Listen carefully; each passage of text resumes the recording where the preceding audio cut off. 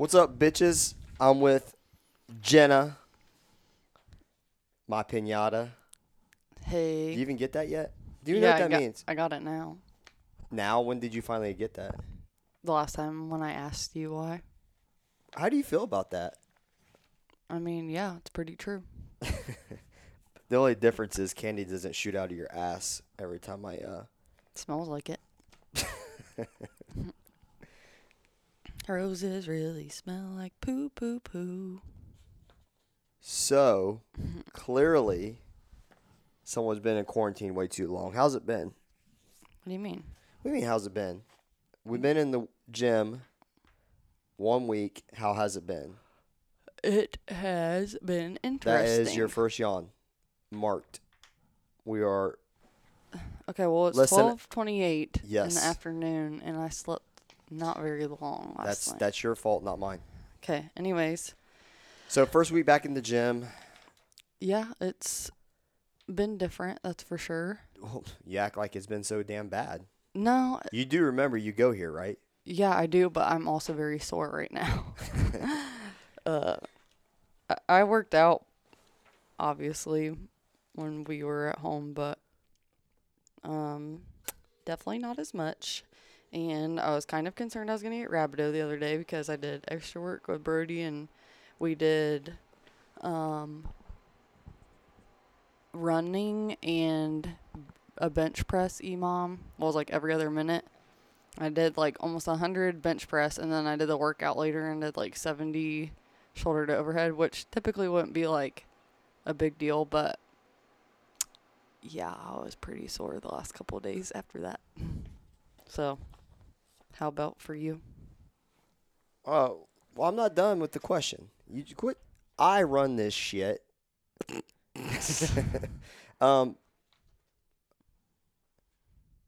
So, mentally, what's it been like being back inside the gym? It's nice seeing everybody, that's for sure, but I'm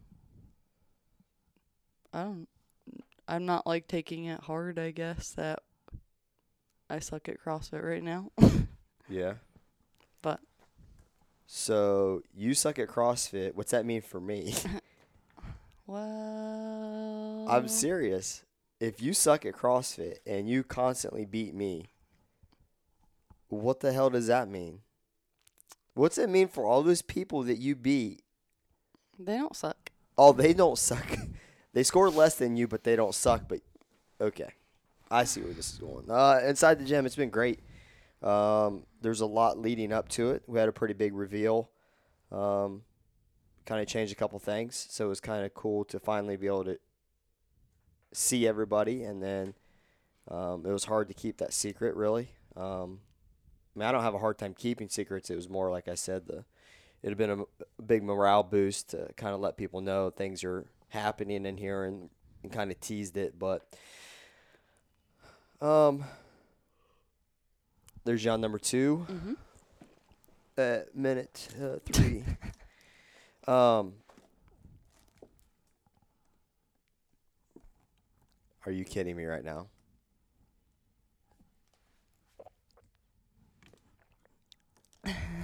I'm sorry, guys.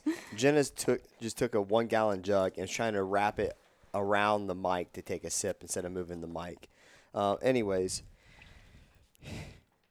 it was good. Good to see everybody back. Good to hear voices in the gym, minus yours. It gets very annoying. For a large part of the gym, we didn't have audio in here because we got a new sound system, and so it was just cool. I like the vibe, the energy, Yeah, everybody's glad to be back and working out with each other. I definitely push myself 1,000 times more. Well, yeah, because you're actually working out. Yeah, but I mean, I did work out, just not as much. But it's been great. I like the energy. I would say there was some apprehension. It was kind of like you don't know to do it with your hands. Like, I feel like Ricky Bobby. You know what I mean? Like, you come in, there's some restrictions, nothing crazy.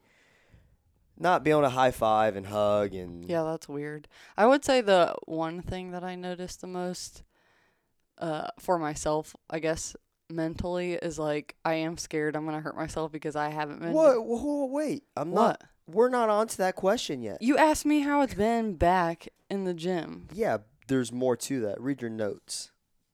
Okay. Guys, we're structured here. Whatever. What's been the biggest struggle for you mentally and also physically since getting back inside? Oh my God. Really? Sorry. I was just wondering. No, I think I'm just like more nervous that I'm gonna hurt myself because I haven't done a lot. So we did like for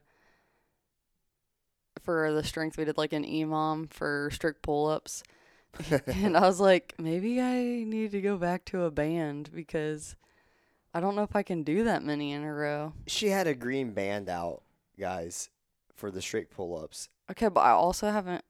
Okay, that's a lie though, because when I was helping paint, I would go down to the rig and then I would see if I could still do one strict pull-up, and if I could, then I knew I was okay. Okay. So I knew I could at least do one. This is new news to me, guys. I never knew she I thought snuck you knew it. that. No, I never knew you was going down there sneaking in some reps. I only did one. I just wanted to see if I could still do a strict pull-up. Of course, she would assume that her fitness has disappeared within, a few weeks of not A few weeks, more like 2 months. It was about 70 days. So what's been the biggest struggle for you mentally since getting back inside? I don't really have anything, honestly. Your I just- expectations are so low that you Yeah. have nothing to. I mean, you just have to build back up, I don't think anybody expects coming back and being like some awesome athlete unless they're Allie and have worked out multiple times every single day. So, Damn, putting Allie on blast. no, I think it's awesome that she has that motivation to be able to do that because I sure as shit don't. Yeah, she was doing like 3 to 4 workouts a day.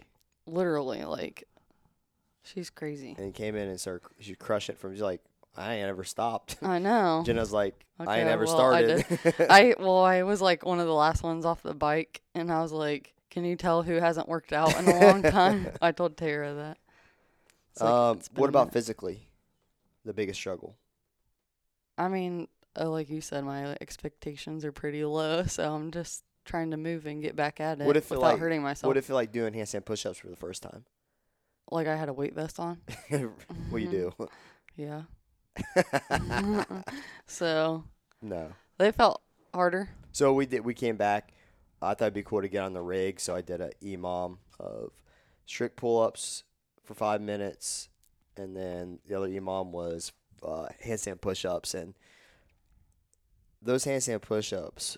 Yeah, they were really hard. But also, if you have sinus pressure right now and you're doing handstand push-ups, that makes it also hard. So It looked like I got punched in the face because the blood vessels in my sinus cavity were all busted. It was pretty crazy. It usually happens, but it's pretty extreme right now with all the cottonwood. I don't ever notice it as much with handstand push-ups, but I definitely do with handstand walks. Do you? Yeah, So- like literally every time. But I hold my breath the whole time, remember? Maybe I'm holding my breath because I don't even notice them on handstand walks, but handstand push-ups, it literally feels like my eyeballs are going to shoot out the freaking head. Yeah, that's how I feel when I do handstand walks. For me, mentally, actually, I haven't had any mental issues. Yet. I really don't inside the gym too much as far as working out occasionally, but I think the culmination of the work being put in here, keeping it secret, getting everybody back together, the anticipation of that, it all kind of hit me at once, and it almost pulled me down instead of up. Like it was just like finally, it's here. Mm-hmm. Like you work, and then it's there, and you're like, and now it's Done. it's done. Mm-hmm. Like in a fucking split second, it's gone. Mm-hmm. Right? Physically, definitely easing back into it. I mean, the workouts we're easing into, but things feel heavy. I feel heavy, stiff. Even though I did mobility, it's not the same. I did not. We've seen that.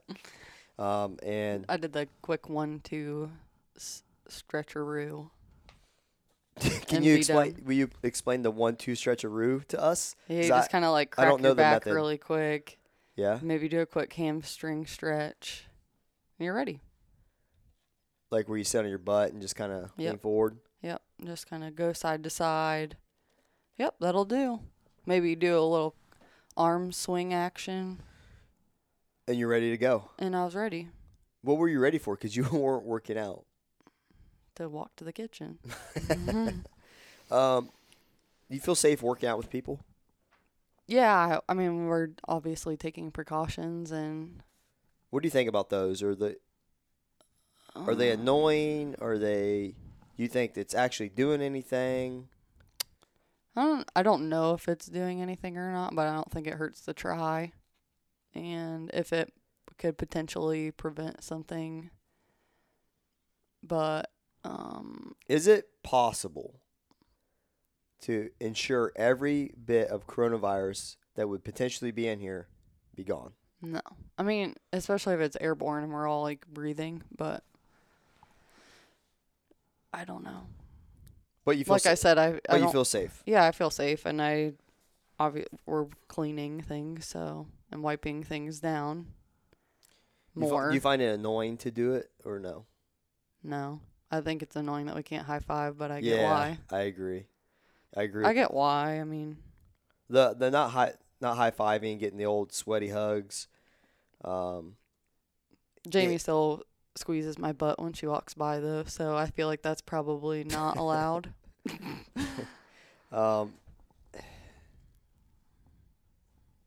I think for me it kind of takes away from like the end of the workout. I feel like it's incomplete. Yeah, I feel that way too. Yeah, it's like it's done and now just fucking sit here.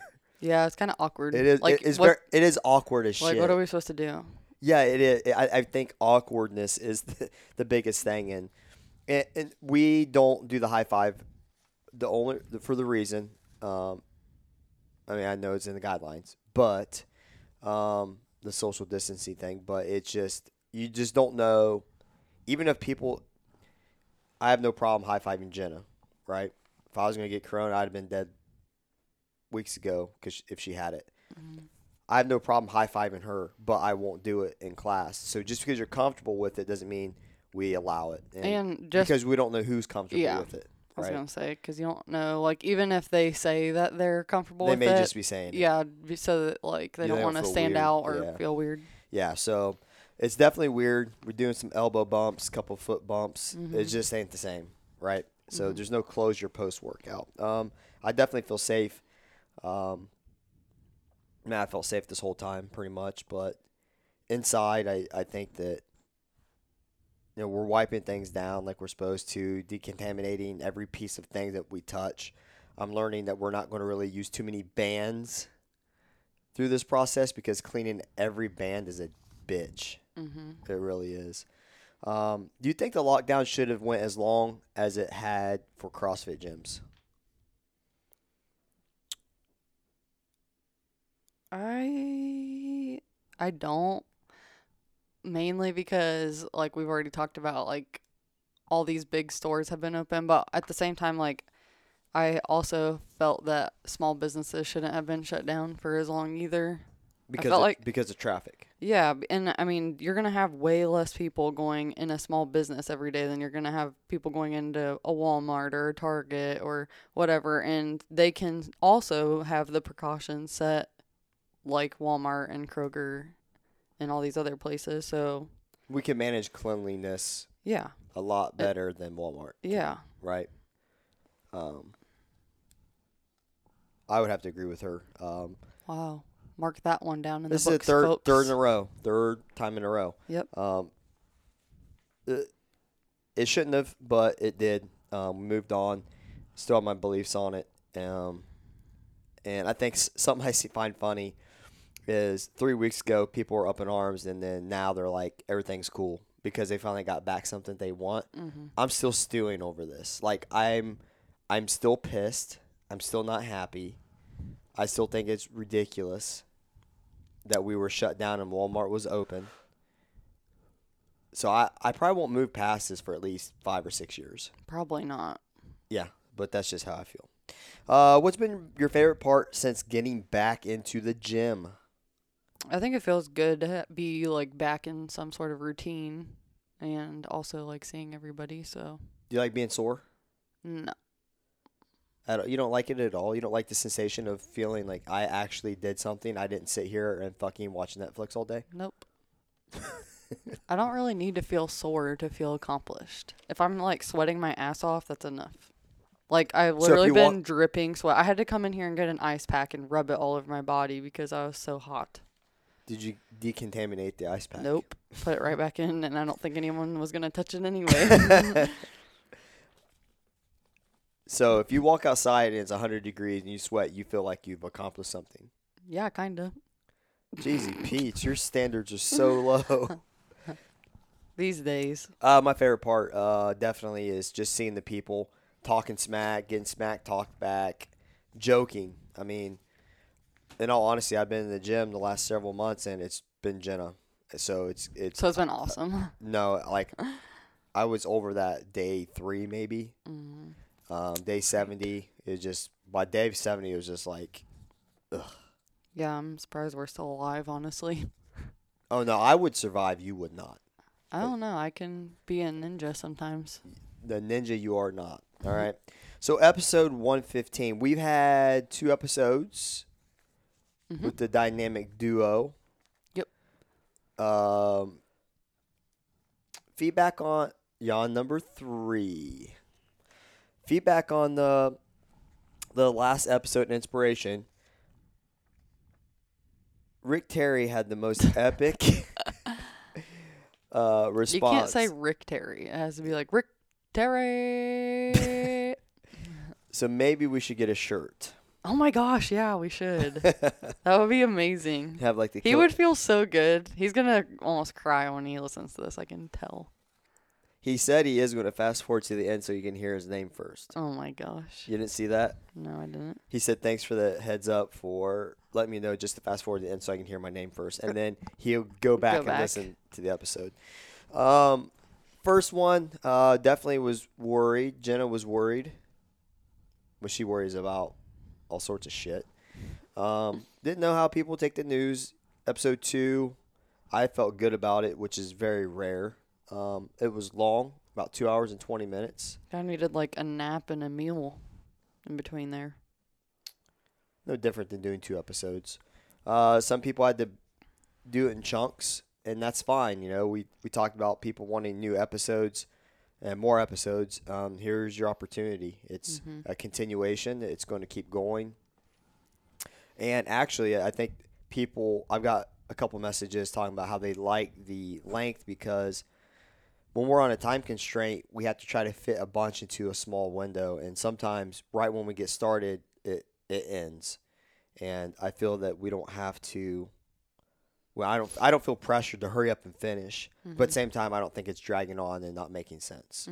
But today's episode 115, the emotional state of fitness. Woo. Do you know anything about emotions? No, not at all. As she emotionally says that. Is CrossFit emotional to you? Yes. Okay, why? I told somebody this before, but I was like, because they're like, I don't know why I'm so upset, like, after the workout, and it wasn't even anything to do with CrossFit, but it was just like, I feel like it's almost a release, like, and when you're in the middle of working out, you're just, maybe it's like at a heightened state or something, like your adrenaline's going. I don't know what it is, but I feel like everything just kind of hits you at once, and then like you just kind of unleash.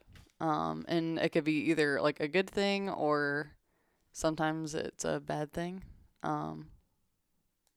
But yeah, I think it's definitely emotional.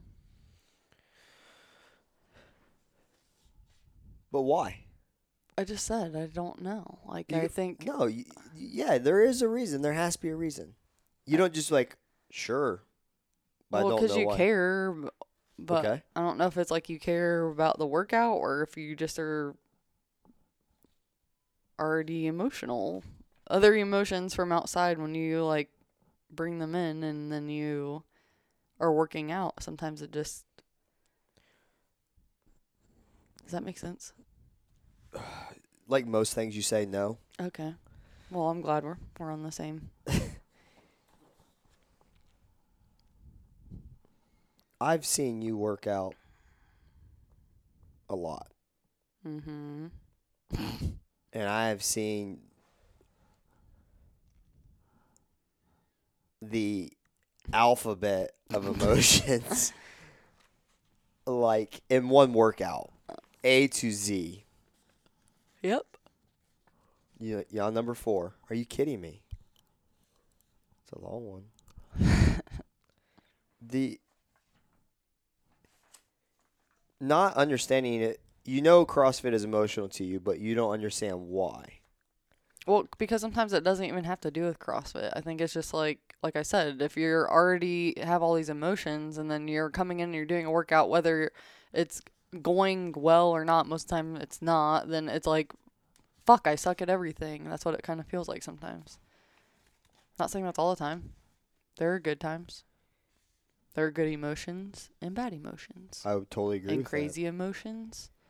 CrossFit can be emotional to me, especially on the coaching side. But CrossFit in general, I'm pretty good about like outside distractions. I remove them. It doesn't really affect me. Jenna just rolled her eyes. What was a hard eye roll?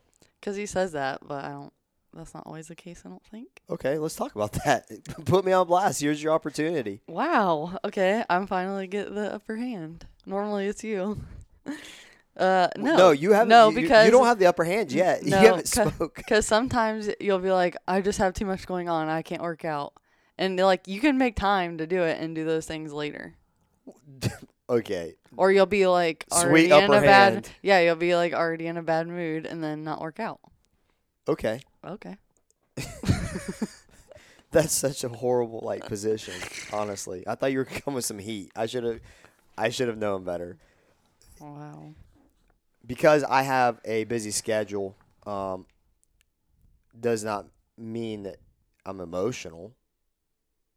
You are an emotional person. I'll never argue that. My emotions are on my sleeve, it's tattooed on my leg, and it comes out my fucking mouth. I think you have a teardrop. I do. I mean, I'm always fucking. It should be like a little smiley face on one side and then like a sad face on the other, and then one is filled in. Okay. This is getting too deep. But no. If I can't work out because of my schedule. Can you? But I can't. I could have earlier. I should have made that adjustment earlier in the day, knowing that my schedule, right? There are times where it's back to back to back. There have been times, though, honestly, where I do make that excuse because I've become into the habit. But it has nothing to do with my emotions. My emotions would be I'm having a bad day. I come in and I take it out on the class. Or I have a bad day. Oh, you've never done that. I'm just saying, but that's emotional. As a coach. Okay, and as someone who does CrossFit, I can have a bad day. It'll pull me down, but usually as soon as I hear music, I'm good to go. I don't know. I never had a tie to music until CrossFit. Honestly, I never really listened to it in my car. That's weird. Yeah, I mean, I wouldn't have guessed that. I would never make a point to. I listened to it, but I didn't like. It never really affected me. Where now it kind of does. So, has this type of emotion been tied to anything other than a fitness? Right? So we were talking about this. Your emotion, you said, you don't know if it was CrossFit or if it was something from the outside. Mm-hmm. What's your biggest factor that emotionally affects your CrossFit performance? And why does that pull you down so much? I think it's just like one of those things, like I said earlier, you feel like you're not good enough at something, and so it's kind of just like a fuck it mood. Like you don't want to do anything. So. Because you've went from, like, excited to work out to, like, you're leaving. Mm-hmm. We've talked about in the past podcast how CrossFit helps like if you're depressed or have anxiety or upset, how you feel after working out makes that so much better. But a lot of times you avoid it. I see others avoid it. I've talked to others who they'll be driving here, and I know they're supposed to be here. We're going to work out. Maybe I've structured whatever, like my training, whichever class I can work out with them. And then they don't show up, and it's because they had a bad day. Mm-hmm. Right? I think letting that outside stuff kind of pull you down. We've talked about how it's easy to fall into that, but we need to fight it. And I guess sometimes maybe for others, it's easier said than done. I think Jenna gives a lot of great advice that she should follow herself. Yeah, but I said this last time too. Like, sometimes I think I definitely agree that you shouldn't make it a habit of always having a bad day and not coming to work out. But I think sometimes you just like need to take time for yourself and like actually think about things and like what you're pissed off about instead of just trying to like work out. And sometimes that helps and sometimes it doesn't. But I think sometimes you just need that time to. So if that's the case, all right, you skip working out, you leave, you go home, and you think about it. What do you do for the next 6 hours? Try to handle the situation. For 6 hours, right? It might not take 6 hours to get over it, but you can at least think about your issues and try to get over them. So you're telling me that maybe, and I'm with you, but I'm also not with you on this one. If you're gonna think about for something for 6 hours, okay, and you've already had a bad day, it's lasted all day, you're on your way home, or you decide not to work out, and you just go home and continue to think about this for another 6 hours, or what kind of mindset will that leave you in? Or if you come in here and work out for an hour and you think about it for 5 hours, is your mind not going to be more clear and make more concise decisions? Yeah, maybe. Not always. Not always. Have you ever tried it? Yeah, I've done a workout when I'm already pissed off and then I still leave pissed off. So it doesn't do anything all the time. Not if this situation hasn't changed. It doesn't make anything better. We need to get you a punching bag. Well, I'm fine. I feel fine. I can tell in your voice. Defining ourselves is easy. We just make it hard. Does that make sense to you? I think humans are complex. No shit. Why are humans complex? Because they do have emotions, and those absolutely change based off of what happens in their life. And everybody has different emotions, right? Yep. It could be chemicals inside the head, their day. I mean, there's a lot that goes into that. And how I feel about you could be dramatically affected by the type of day I'm having. Mm-hmm. And then your emotions are all kind of into it. We do make it hard, okay? How would you define yourself? I don't know. That's a hard question, honestly. And I even looked at this before. I don't really know how I would define myself. I guess if based off of emotions. No, that's not what it says. How would you define yourself? I don't know how I would define myself. A friend, a person, a human, an athlete, a business owner, photographer. That's who you are. I know, but right? I don't know how I define myself. Damn. I don't, because I don't know if I'm defining myself based off of emotions or if I'm basing myself off of what I do, which in turn would make me who I am. Okay, well then let's go down that rabbit hole. Define yourself as emotions. Sensitive, emotional, caring.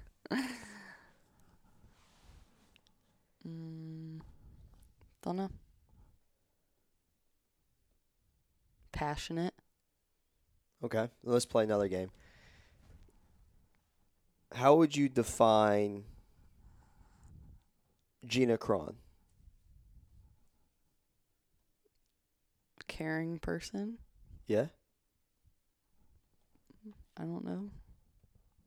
Strong.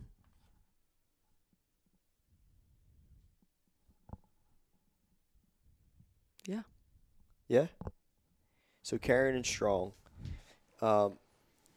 But when I asked her how she would define herself, she really didn't know, right? I think oftentimes we we're a lot of us are wired to give compliments out than to receive one, right? So you feel better, right? Some people like to give gifts, some people like to receive gifts, some people like both. Um, Strong and confident, absolutely. I would agree with those two sentiments. And I just put her on the spot, right? And she doesn't do she doesn't do well with being put on the spot. And but when I asked her to define herself, it was hard for her. She didn't know kind of what to do. Mm-hmm. You're a business owner. You're a human. Yeah. No shit. Um, but does that change based off your emotions for the day? How you define yourself? Yeah, if you feel like shit, then you're gonna feel like shit about yourself. But like you said, I feel like it's harder for us to sometimes like connect with our emotions and like I don't know, like I think we think more negatively about ourselves a lot of the times than or like I said last time, I think you were like said something about how that was weird. Um shit, I forgot what I was gonna say. Hmm. Do we just do a long, awkward pause? Yeah, I don't know. Uh, It'll come back to me. I doubt it. I think she's totally right. Define myself as strong, passionate, caring, um, outspoken, straightforward, Mm-hmm. um, but understanding. I think maybe a couple things that people don't understand about me is that I do understand. I do take in people's what they had to say, and um, there's a big misconception of if if we disagree, it can mean that I don't care or I don't listen. When reality is, I hear you, I just disagree with you. Like, Mm-hmm. it's okay. Don't be mad at me. I'm not being a dick about it. And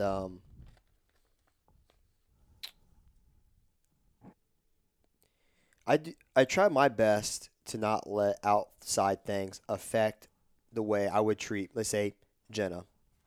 If I have a bad day or everything's going on or I'm hammered, and first interaction is with Jenna or anybody here at the gym, or let's say a better example, let's say 3:30 class is just. I feel like sometimes they try to punk me, like I'm on the show punked. Like they're doing these things that are just like they would never do. Like it's just, and then I got to take a step back. Like, okay, what the hell is this? Why are you doing? We've never taught you to do it this way. But then I take a step back. What kind of fuels this topic is maybe they're not concentrating. Maybe they can't concentrate because of the day they've had. Mm-hmm. Their emotional fitness is messed up right now because they're more concerned about maybe they just they had a big problem at work right before they got here. Maybe they're having a relationship issue. Maybe they're having who knows what's going on in their life. And when they walk in the door, right, we want a switch to flip because we don't want drama in here, but at the same time, people are still emotional, right? Because every person handles something differently. And we don't want people to hide their emotions. We just don't want to create a bad atmosphere inside the gym where if everybody that had a bad day walked in with their bad day baggage, no one would want to come to the gym, right? Mm-hmm. Because we all have it. And sometimes I do forget that, but it's say 3:30, they're just like really peppering me like, holy shit. This is like when if you've never coached class, you may not understand it, but it's just like, what is going on? Why is this happening? This is like driving me nuts, but not in a bad way. Just like it's abnormal. Or let's say 3:30 is not holding their standards very well, and we are very hard on standards in here. I do everything I can to not take my frustration out on the next class because they actually had nothing to do with it. Mm-hmm. But they're sitting there telling 3:30 they better chill the hell out because they don't want to get it taken out on them.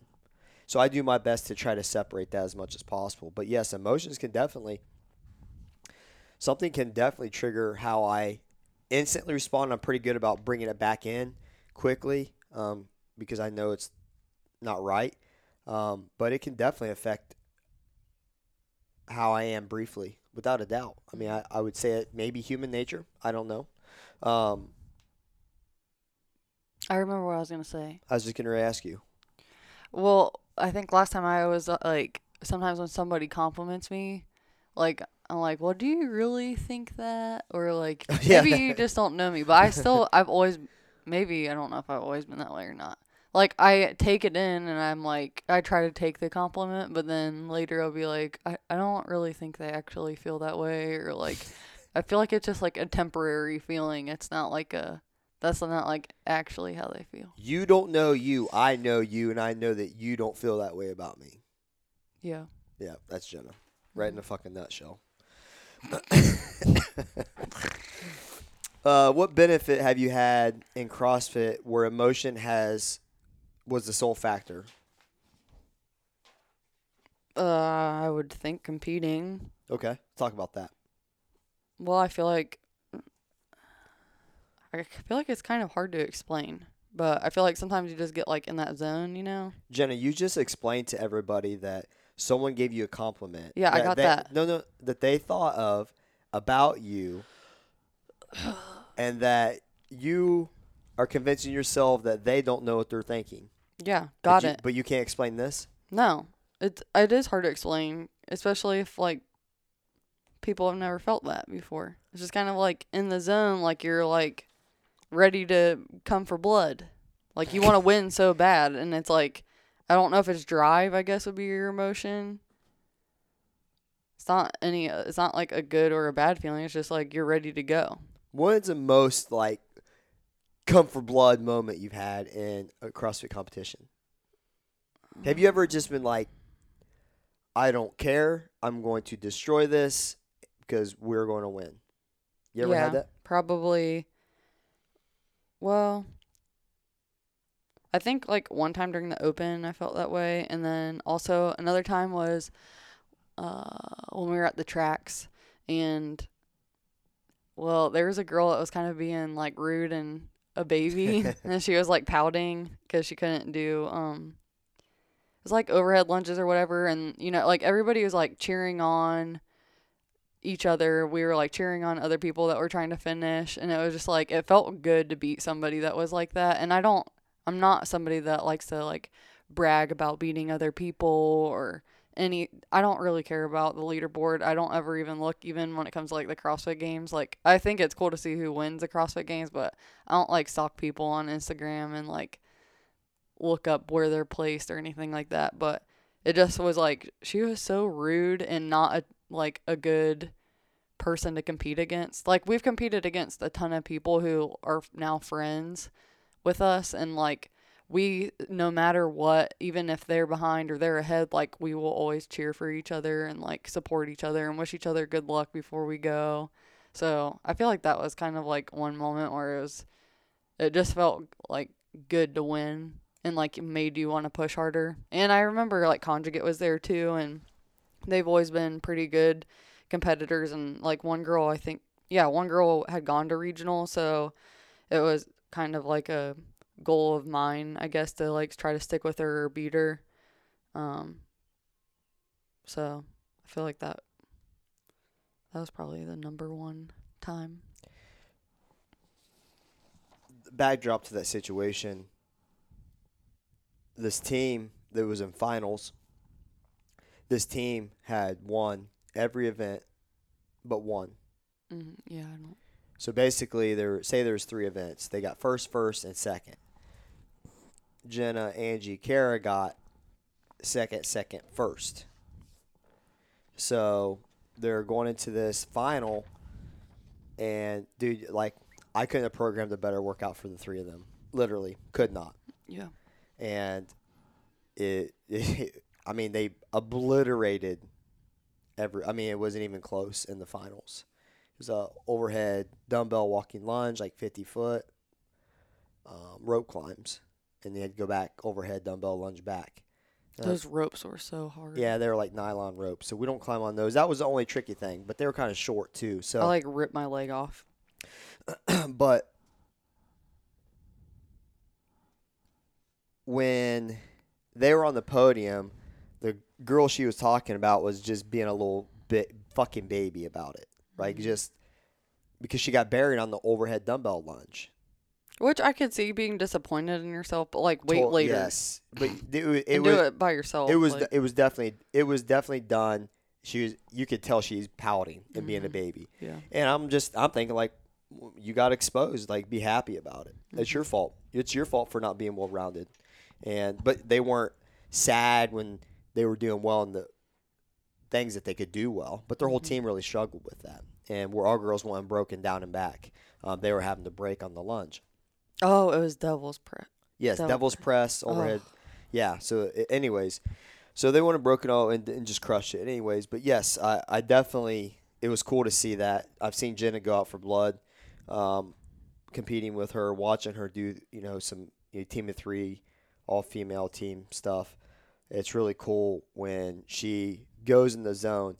If Jenna could live there, she'd be your next Sarah Sigmund's daughter. I'm not joking. Like, it's no joke. I think that's the hard part of emotions. Emotions can excel us, and they can also pull us down to where they make it irrelevant. Emotion for me in CrossFit, absolutely. Heavy days, I'll just literally stare at the bar, especially if we're maxing out, and I'm trying to conjure up the most amount of hate, the most amount of frustration. I literally at one point could just take my forehead and bash it into the barbell and go through it. Is how I feel. You should try next time. I literally, but it would knock me out. But I would literally do. I get into that state of mind. As I have become less fit, I'm not any less competitive, but it sucks to where my brain can do things that my body can't. And it drives me nuts. It drives me nuts. It drives me nuts that I know where I should be. I'm in tune with my body, and I'm not there. And it's frustrating. So, but it's definitely benefited me to push me. Arnold, even workouts in here. I mean, it doesn't have to be a big stage for me. What negative emotion has CrossFit, or what negative has emotion played on you in CrossFit, Jenna? I'm definitely hard on myself. And I struggle mentally, which I think everyone in the fucking world knows. Mainly because of this podcast. We've shared that multiple times. So, yeah. That's a negative emotion. What's been your biggest that stands out? I mean, every time the open would come around, I would feel like shit about myself and just like compare it wasn't even really myself to other people, which I would do a little bit, but it was just more like I should be better than I am at certain things, and I should be farther along, like than where I was, which at the end of the day, that would be my own fault. I got it.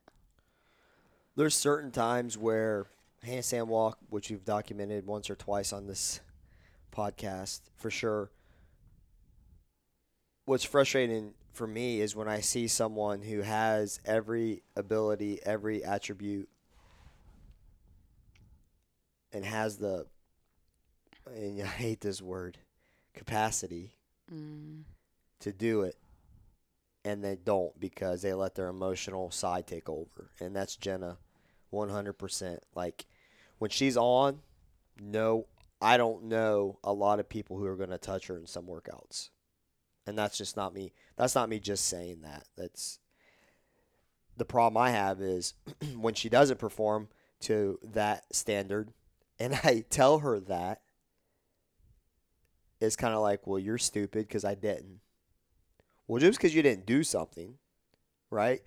Just because bases are loaded, bottom of the ninth, you're the best hitter on the team and you strike out doesn't mean you're not the best hitter on the team. It just means you struck out. Mm-hmm. But given the opportunity, if he was asking to be on any team, bottom of the ninth, bases loaded, World Series, Game 7, 2 outs, who would you want to go to bat? And they would name you. Just because they struck out doesn't mean that people wouldn't have recommended them. No one else stepped up. It doesn't mean that you're a failure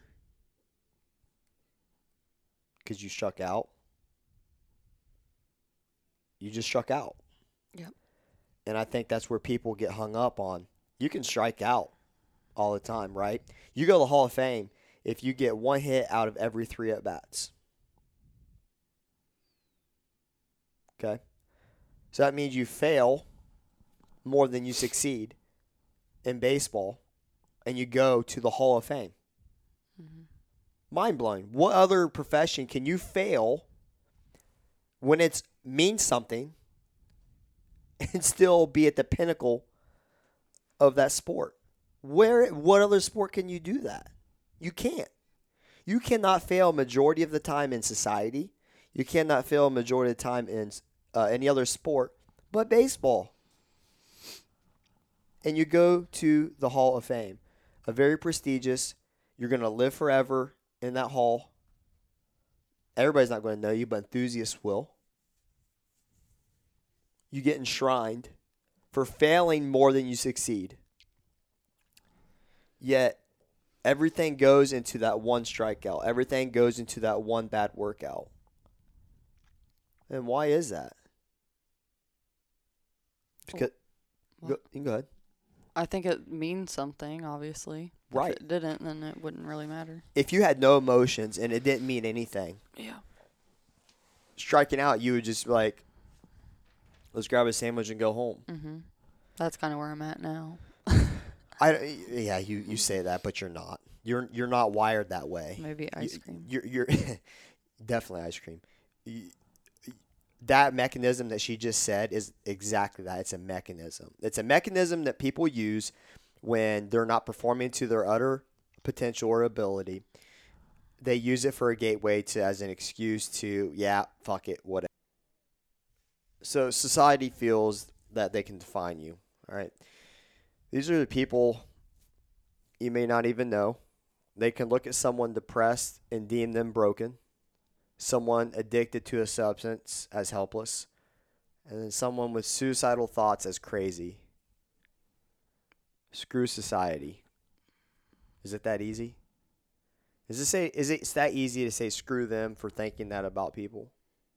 No, especially when it affects you or somebody that you care about, then you want to speak out on it. Not only because it hurts, but because you want to bring awareness to that. And I think it's good when people do talk about it because it makes other people not feel alone. Like, I remember somebody told me that I talk about, like, anxiety issues or, like, having panic attacks or, like, sexual abuse for attention. And People said that? yeah, somebody did say that. And that was like, I have never, ever done anything like that. It was more just trying to make other people not feel alone. Like, I've never done anything for attention like that. So, you'll always have somebody that says stupid stuff like that. Would that make you feel like? Because I More wrote angry. in here, like, people say this, yeah, you say screw society, whatever, they don't know what they're talking about, but when you're alone, it just kind of cuts through you like a hot knife through butter. Like, it gets to your soul I when think you're alone. and I think it depends what it's about. Like, if it's something that you're vulnerable about and sharing those kinds of things, that really you don't have to talk about to people, but you are not for yourself, but because you want other people to not feel alone or maybe like help them. Things that have worked for me. I remember I did like a whole post on different like things that have helped me get through having panic attacks, whether it's like things like counting or like when I am driving, just like count and like, okay, by this time it's going to be done or whatever, just little things like that. Like I try to help as much as I can because I know it like sucks to go through and uh it makes people feel alone and then it will snowball into other issues. Makes you feel alone, right? Is that what you're saying? Makes you feel alone when people make these comments? Yeah, kind of, but it's more just like it's rude and like when you're vulnerable and you're saying things like that, it's just hateful, like, and it's not needed. So, but at the same time, like people act a certain way for a reason. I think whether it is out of hate or um, I don't really know why someone would act like that, honestly, but Well, we've covered this before. It's insecurities. yeah.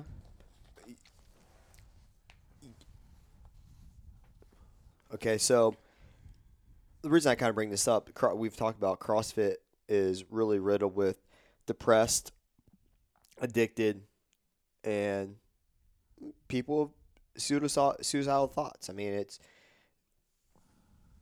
it's okay. There's nothing wrong with that, and I would say some people know about others in here, some don't. And it doesn't have to be spoken about. I think it's only talked about when it's like you're using a platform, social media, not to boast yourself, but to help because you would have wanted help, or maybe someone did do something that you seen that helped you, and you're just kind of paying it forward. And we were talking about emotions, how much they affect CrossFit. Well, this is the reality. And we were just talking about striking out. Now we're talking about depression, something a lot more serious than failing one time. This is something that's kind of with you. It could be your whole life. Or it could be a majority of your life, right?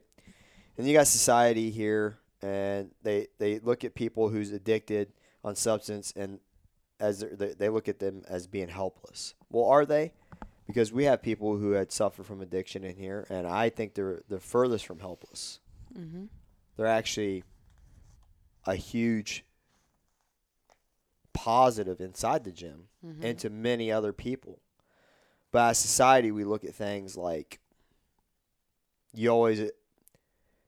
people addicted to drugs, you assume they're homeless and live on the street and would do anything for their fix. Mm-hmm. Maybe that's the case. You tell me people can't change. And it's not always that. I mean, there's so many people that are higher up even that, Yeah. you find out later have had, I mean, maybe even OD'd or have had hidden issues that nobody knows about. I remember I went to school and I played soccer with I didn't know you played soccer. with this girl, and I didn't even know that she had gone away to rehab for a while. And then she ended up relapsing, and then she overdosed and she died. And I like literally had no idea ever that she was addicted to anything. And I think like you're right. We just have like a preconceived notion of what that's supposed to look like. I don't know if that's like from social media or if it's like from TV, movies and things like that. Like those kinds of things have been put in our head, but I think a lot of it is like the media. Fucking media. Yeah, but this is kind of relevant, I guess, but I was just talking to somebody about this the other day. Like, I remember growing up and thinking Dayton was like so scary. Like, you don't want to go to Dayton Yeah. or you're going to get shot. The west side of Dayton. Yeah, well, just in general, like, you don't want to go downtown. Like, you don't want to go there because it's bad. And I mean, like, what other thing are you supposed to think about when all you see on TV is, like, shootings or whatever? But, I mean, like, downtown Dayton is pretty cool. Like, the Oregon and stuff. I mean, they've done a lot with it, and they've tried to make it a more community-friendly place. But Yeah. Any place can be dangerous. And Dayton, there are places you don't want to go. right. That's okay. Don't go there. Right. Right? And if you do, you better be strapped. Mm-hmm. And better be ready. But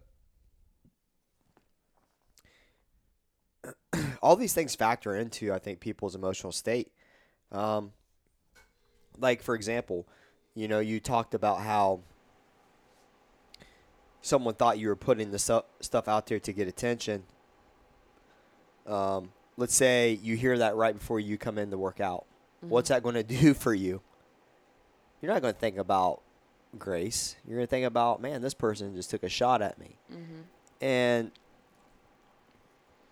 it's very easy. I don't judge people. I really don't. I don't care. Like, if you're homeless and you ask me for money, if I have money, I give it to them. I just don't even think twice. I don't care. I don't be like, oh my gosh, they're going to go buy crack rock with this. If that's what they need to get through their freaking day, I'm going to get in my car and go home or go out to eat or buy a beer for $7. Yeah, but were you raised that way? Like, would your parents do that? Oh, yeah, for sure. And I think that's, like, a big thing. I think so, too. Because, I mean, I don't ever really remember my parents saying this, but I feel like in my head, I'm like, I don't want to feed their addiction. And it's not like I'm being mean, but I don't want to, like, I don't want to further them down a rabbit hole.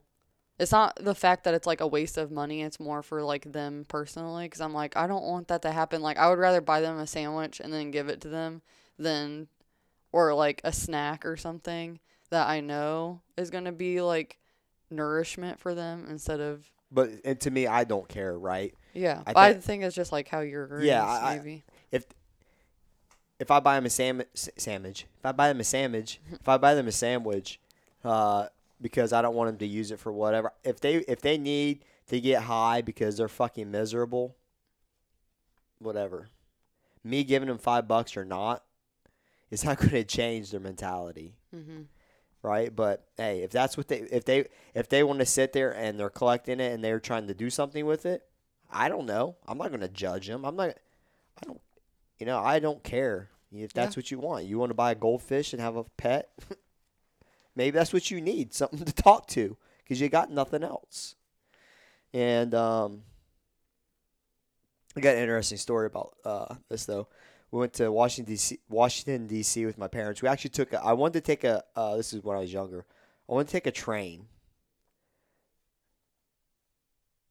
just on a trip. And we sure did. We took it to Washington, D.C., me and my mom and dad.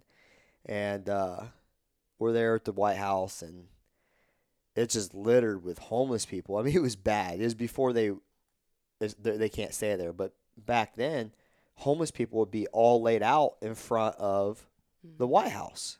They would just be camped out there. And eventually, they made it illegal to do that. And because you can't have dignitaries coming in and have all these homeless people instead of the White House. So, anyways, sitting there, a guy walks up. We're just kind of looking and chilling, and guy walks up and says, "Hey, you want to buy something?" And of course, this is probably late 80s, maybe really early 90s, and I didn't know much, but I could tell my parents were on alert.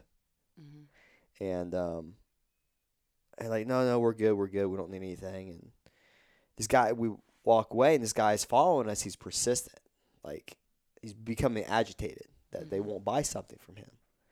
And he reaches in his back pocket and pulls out this thing, and it's a switchblade. And my parents, they were startled. They take a step back. This is the midday. And he hits the button to flip the blade open, and it's one of the pocket combs. You ever remember those? I forgot about Have you seen those? Yeah. It was a damn comb. My parents thought they were getting robbed. I'm about to get shanked. Dude, you flip that out, and my mom just like, oh my God, I'm so stupid. But you're not, because well, yeah, you don't know. they looked just like a switchblade. Yeah. Back Well, then. and the fact that he was like persistent. Yes. And not like just saying, it's just a comb. We were downtown Chicago with my brother, and we're eating at Uno's, and we're sitting outside in the patio. He's got his foot like up on the railing, underneath the railing, like just kind of slightly outside of where we were sitting, facing the street. Fucking guy walks up to him and starts cleaning his shoe. He cleans my brother's shoe. My brother, we were eating, and then wants money for it. Like he's seen an opportunity. And he He's like, took it. and he took it, and he wanted paid for Well, his work. And my brother gave money, but it's like funny. Like he only has one clean shoe. It was a Yeah. sneaker, and he was just eating. But his toe was sticking out, so he went for it, man. So well, not only does he have a clean shoe, you have a good story. yeah, absolutely right. So these are the people we look at and kind of judge, and unfortunately, this happens to others who are in profession but are trying to come to the gym, and it can throw them for a loop. You know, why does the opinion of strangers or people you barely know hurt more than it should? I think it depends what it's about. I think if it's something that's sensitive already or traumatic or something that hurts already, then it's like an open wound that somebody just stabbed. But if it's somebody that I don't know and they're like, you're ugly or something, I'm like, cool. Something doesn't that's not affect really me. irrelevant. Yeah, it doesn't affect me. Like, whatever. I don't really care. Would you really say cool if someone said you're ugly? I would probably laugh at first just because it's so stupid and off the wall. Yeah. But, Well- like, why would you say that to somebody kind of thing? That Well- would be, like, more my case. It's like, That wouldn't affect you later at home. Like you wouldn't be. Would you think about that like 3 hours later? I don't think so. I really don't. Not from somebody that's, like, random and something like that. If it was, like, something more sensitive and, like, that, like I said, that's, like, more hurtful, then, yeah, for sure, I would be upset. And Yeah. I'd be like, it's more like, why are they thinking that way? Like, what makes them tick that way? Yeah, the opinion of strangers to me is just like anybody other's opinion. I'll value some, but to me, opinion is an opinion. Like we could be best friends, and you could have an opinion on something, and it's the polar opposite of mine. That's okay. I don't look at you any differently. If you want to debate about it, I'm always up for that. And because I don't like debate because of confrontation. I like to debate because maybe I'm missing something, and I think that's often misread in the fact of just because you debate with someone doesn't mean you're trying to prove your point that you're right. Well, maybe I'm wrong. Show me I'm wrong, and it opens my mind to other avenues of thinking, or because every person is different. They may have. How much does that impact your day and the ability to enjoy going into the gym, right? So you just had a bad day. Someone says something that just kind of hits your soul. What's that do for your mindset to get inside the gym? I don't really want to go. Yeah. I would rather, like, go home and chill. Isn't it crazy though that we've talked about this? You can have your pre-workout, you hit all your macros or whatever you're doing. You're excited. It's one of your favorite workouts to do, and then someone does something, and then boom, that's all gone in one split second. One split second, that's gone. Yep. When you go home, what's that do for you? I mean, nothing really. You just think about it, really. I don't think that's always a bad thing, though.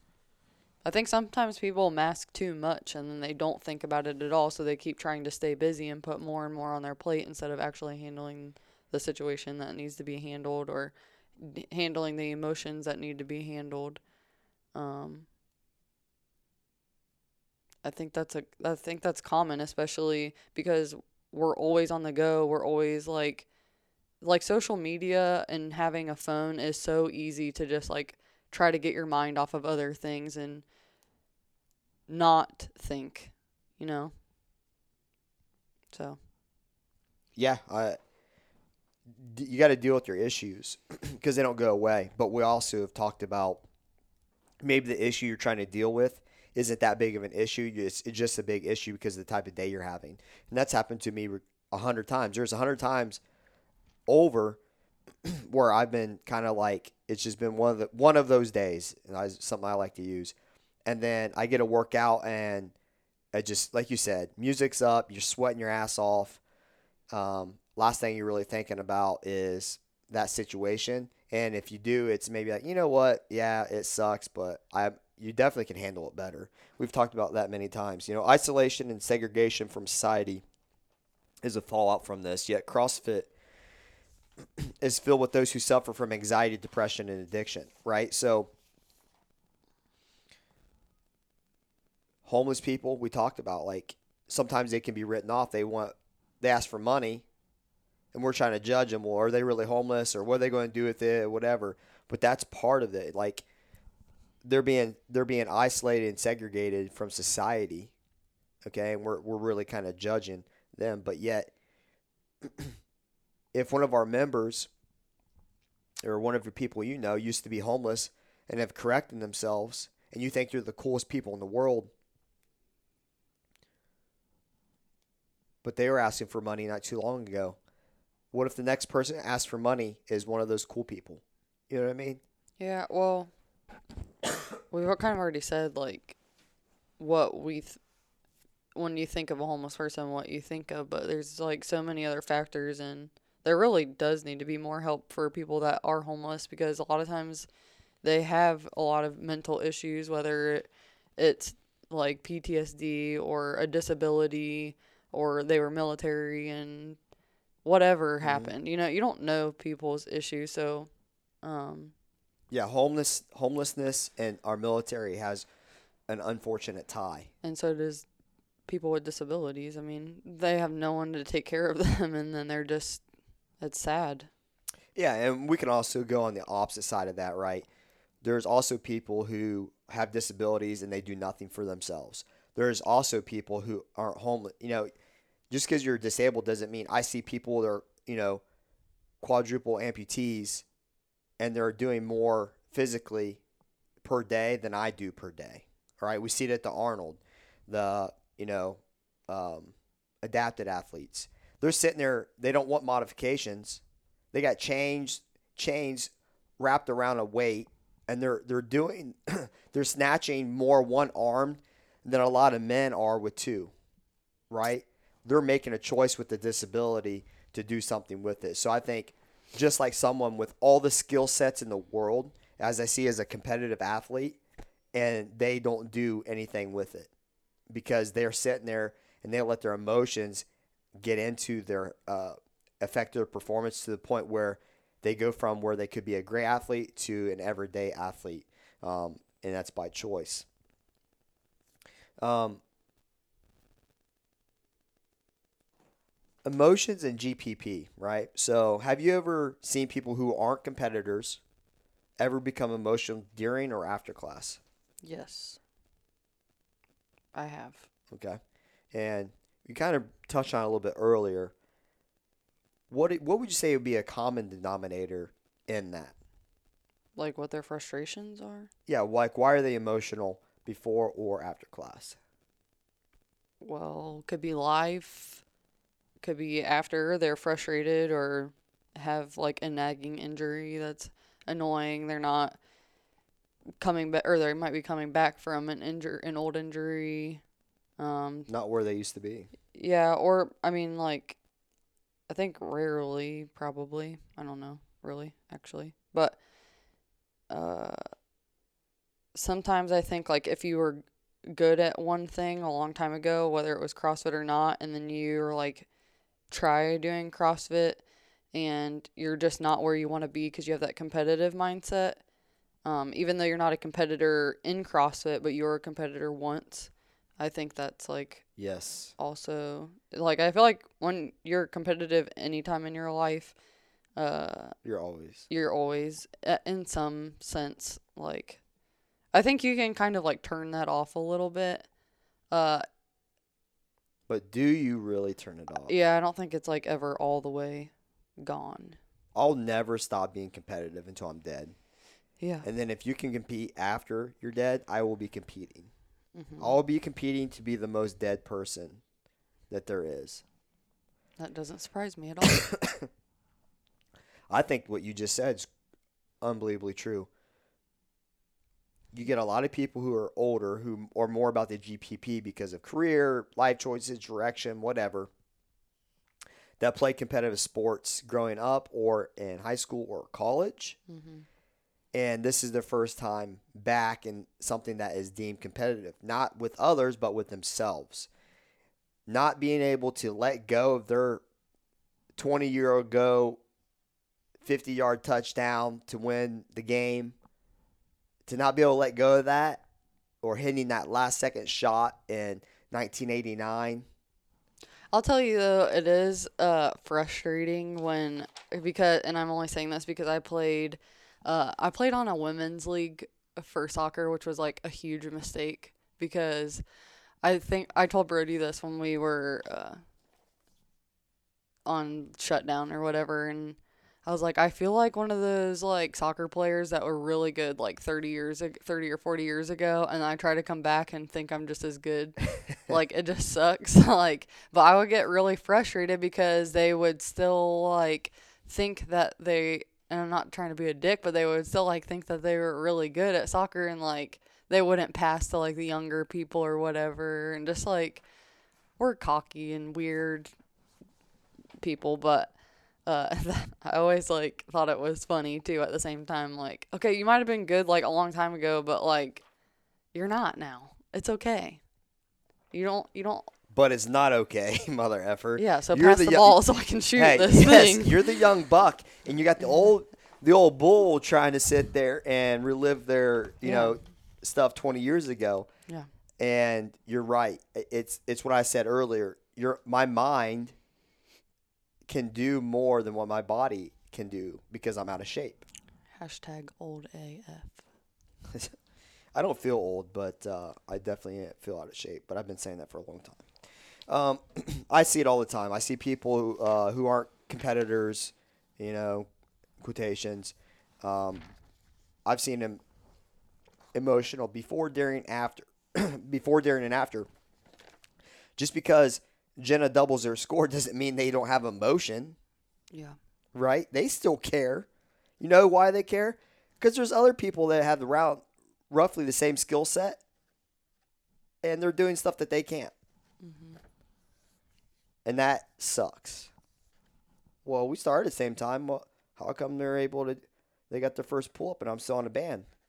Because they did gymnastics, like, boom. forever ago. Gymnastics, or maybe they were, I think being a higher level athlete definitely helps you in CrossFit as far as learning, body control, being coachable. Coming. Yes, I was getting ready to say that. The times that you do come and you're more dedicated, right? You take someone who works out 2 to 3 times a week compared to someone who works out, 5 to 7 times in a week with extra work. They accelerate 10 times more than the other person. So it also does come down to that. Maybe you're not doing enough, or, hey, maybe they're just better at that than you because you're better than them at this. But we don't care about what we're better at than them. We care about what they're doing that we can't, right? We've talked about it. You hate to snatch until you can't snatch, and then you want to snatch. Mm-hmm. Well, no, you always hated to snatch, right? Is it bad to think that they have less GPPA people have less emotion than someone who doubles their score on a daily basis? Yes.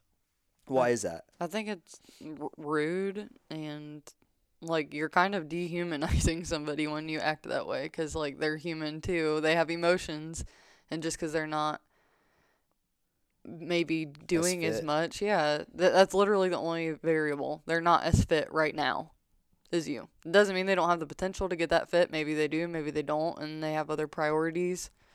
Because the difference between me and Matt Frazier emotionally, nothing. I have emotions and he has emotions. Mm-hmm. I care, he cares. He's just a lot more fit than me, like a lot. And you're right. It doesn't, just because you're not performing at the highest doesn't mean you don't have emotions. It doesn't mean you should be neglected, that your emotions are irrelevant, right? What things cause GPP members to become emotional? And I think number one I got on here is comparing themselves to their progress with others. Key word there, progress. Words, I guess. Oftentimes, that's where we get kind of lumped up, is we worry about what someone else is doing, but they're on a different path. I talked about Jenna on the snatch one or two episodes ago. She wants X, but she's had a different path than the person that is snatching more than her, right? Did they have a setback? What kind of lifting background do they have? Are their limbs? Are they a shorter athlete, right? Jenna has long legs, probably average, a little bit above average length in arms. That makes it a lot harder to snatch, right? Robbie from here, who's 7 foot tall, he just did Murph for the first time. You want to talk about a workout that's not in someone's wheelhouse is Murph. Minus the run, you got 100 pull-ups. You got to go 15 feet to do a pull-up. Push-ups, you got the long arms, and air squats. Literally, Jenna would do 2 air squats to his 1 because of the height, right? But comparing yourself to others and their progress, that is, I see it all the time. I see it GPP all the time, and I have to reel people back in. Like, okay, why are you so upset? Well, I should be able to. Well, why? And my first question is, why should you be able to? Why should you be able to do this? Explain that to me. Well, I've been doing CrossFit for a long time. I'm like, okay, well, so just because you do something for a long time, you should be able to do something. It has nothing to do with your frozen shoulder. It has nothing to do that you had a bicep injury 15 years ago that you never done anything with. It has nothing to do with your tight hip flexors, right? And the list goes on and on. But we see someone doing something, we think that we're relatively in the same shape, we should be able to do what they're doing. And that's a common misconception, right? Another problem that I think causes emotions to come into play is they feel like they gave up on themselves after the fact. We always have that, right? We do a workout, and about 8 to 10 minutes later, you're like, man, I could have went faster. Mm-hmm. Really? 12 minutes ago, you're looking at the clock wanting it to end immediately, and you're telling me you could have went faster? Yeah. Our mind will play games with us. Because when we recover, like, oh, and it wasn't as bad as it felt. My ass, you could barely function. As soon as I said time, you look like you got shot in the head and you got sniped and you collapsed to the floor and you didn't move for 5 minutes. But you're telling me you could have went faster. You didn't give it your all, but yet you couldn't stand up for one other second. I think it's just like a second guessing thing. Oh my gosh, it is. And I think that's what I see is after the fact, they beat themselves up like, oh man, I could have done this, I could have done that, I should have done this, I should have done that. I shouldn't have taken my 15,000 water breaks. Now that I will agree with, right? Mm-hmm. You know, yesterday we had a workout. We have 2.5 minutes left of a 20-minute or 16-minute AMRAP, and a couple people are taking drinks of water. And I'm like, are you really going to die of dehydration in 2 minutes? Coulda. Just saying, right? They had a bad day. That's another thing. We talk about having a bad day. You go into CrossFit and look at us. It literally can ruin our time in here. There's times where I pull people to the side, like, hey, what's up? Oh, I'm like, look, we're in here now. Like, let it go. Is it going to change thinking about it for this next hour? I think that's like when I decide to just like go home instead though, then come here. Cause it's like, I'm not good at hiding emotions anyways. And I don't want to. Like, I don't think you have to hide them, Jenna. no, I know that. I'm just saying like, I get that. I get the reason why it can't be that way in here. But I am like not good at hiding my emotions. And if I'm pissed off, like,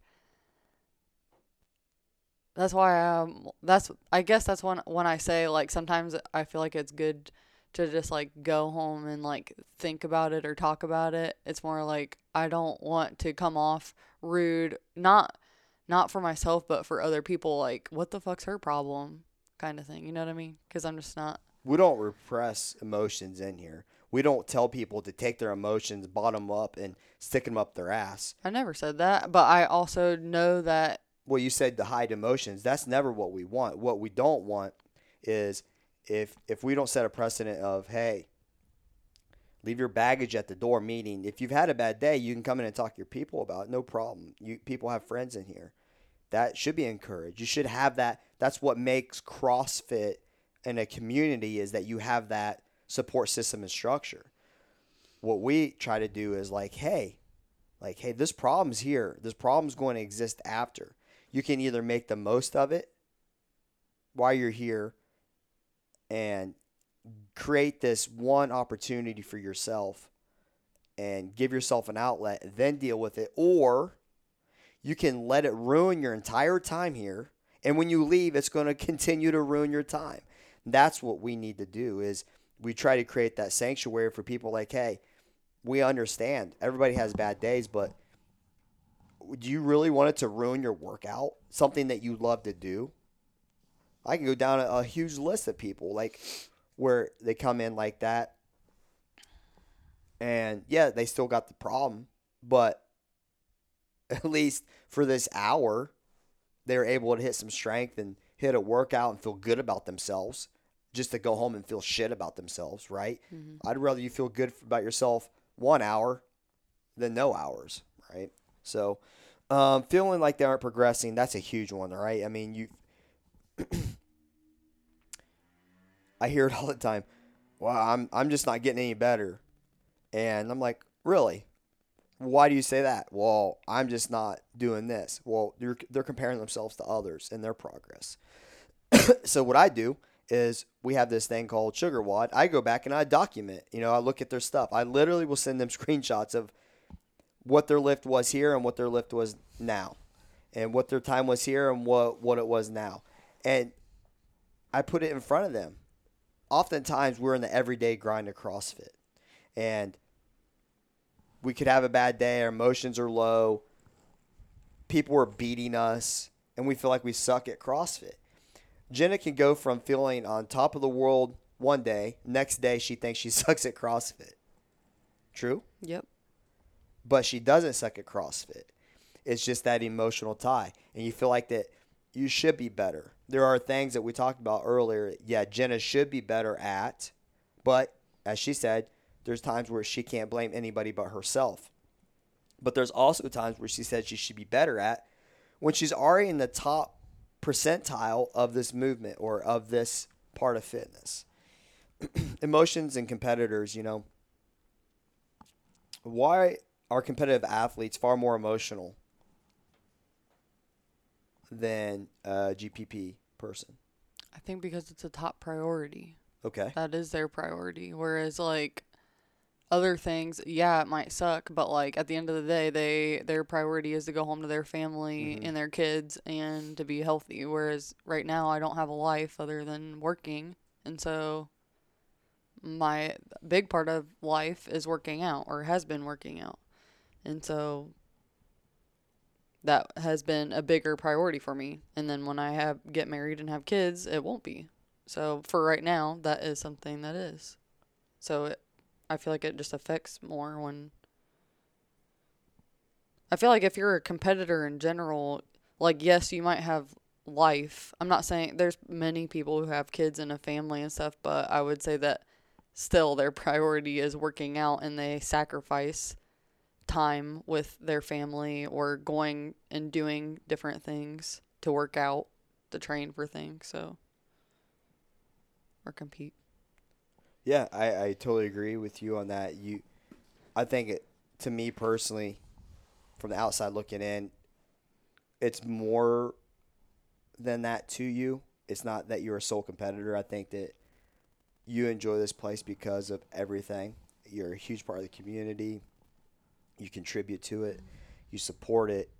You push it. You represent it. So it's not just like you're just a competitor and that's it, right, of CrossFit Access. I think there's a pretty big vast of things that you offer, and I think that you attach yourself to. And you're right, outside stuff can definitely factor in how much time you can spend in a location. I think competitive athletes are far more emotional in some senses because there's a lot more riding on their performance, right? You having a sub 2 minute Fran is important, not because of the time, but it's a measure of fitness. Mm-hmm. Because if you have a 3.5 minute Fran or a 4 minute Fran, and you had a sub 2-minute Fran, what's that tell you as a competitor? Yeah, you're not as fit. Not as fit. So you're taking these measurables that are seconds, minutes, reps, and now you're really tied to those. And now when that starts slipping, you know that you've slipped, and you know that your fitness isn't at the pinnacle it needs to be, because you like to compete, you like to perform, you like to do your best. Those emotions now are at an all-time high, because now you feel like you're behind. And when you feel like you're behind in CrossFit, there's a lot of work that's got to go into sometimes for 15 seconds. Mm-hmm. Right? Yeah. If you have a 15-second PR on your Fran, there's a lot of work that went into that fitness to get 15 seconds. Right? There was a lot of work to get someone's 4-minute Fran down to a 2-minute Fran. A lot of work. And when you feel like you're behind, you're like, good God, I got a lot of work to do. And people are laughing at you because you got a sub 2-minute Fran, and you're saying you got work to do, or you just hit Fran at 2:15. They say you got a lot of work to do. And like, I just did it in 6 minutes. What do you mean you got a lot of work to do? Mm-hmm. You could have done Fran, rested, done it again, and beat me. But this person is down because their emotions are down because they have to clean up 15 seconds of work, you know. Lack of confidence is the big thing, I think, as a competitor. Have you ever lacked in confidence? Mm-hmm. And why is that? What's the biggest thing? I mean, it's pretty self-explanatory, but what is your biggest lack of confidence, and then what's that really kind of do to you mentally? Myself. Okay, you're not confident in yourself. Yeah. And why is that? What's like, if you had to narrow it down to 1-2 things, like, what's a thing you're least confident in yourself as far as a competitor? I think I just let outside things affect me too much, and then it affects me when I am competing. Okay, so you hear these things called you got to flip the switch, right? Yeah. And I believe in that. I think that you can't be uber competitive as far as let's say your volume to train for CrossFit Games, you cannot maintain year round. It's not feasible. That competitive thing, if that is always switched on, you eventually run yourself into the ground with self-doubt. You eventually run yourself into the ground because you start to lack confidence because you compare yourself to too many people too often. It just pulls you to the depths of hell. Jenna lacks in confidence only at select times. And the other times when she just lets it all hang out, which I would say in a team atmosphere, she does so much better because I think she feels less pressure. And as an individual, the score is her. No one's going to pick her up if she just has a bad workout or it's a bad movement. And that's a lot of pressure. I think there's individual competitor and there's team competitors. I think haven't received good coaching. Good coaching to me is it's not just movement wise, but it's to try to instill confidence, right? If someone comes off of the floor and they go, I suck at this. Well, no, you didn't really suck. Yes, someone did better than you. It doesn't mean you suck. We just got a little bit of work to do. Good coaching is going to kind of rein them back in, be like, hey, you've made a lot of progress here. Don't discredit that just because you didn't succeed. Because 6 months ago, you wouldn't even been hanging with them on this, right? So you got to get good coaching in the fact that there's reinforcement, positive and negative. I think that's something that's overlooked. There is negative reinforcement as a coach. It's not always rainbows and butterflies and give them the old pat on the ass and give it the college try. No, you got to hold your athletes accountable. You got to hold these people who are taking this serious accountable because why? You spend a lot of time doing it. You invest into the nutrition. You invest in the extra work. You invest in the time of working on things you suck at. Let's do something small. Your favorite moment ever in CrossFit? is what? Single favorite. Most memorable. Probably when I did good on the open workout. Okay. What open workout was that? 18.1. Yep. Why? What workout was it? Do you remember it?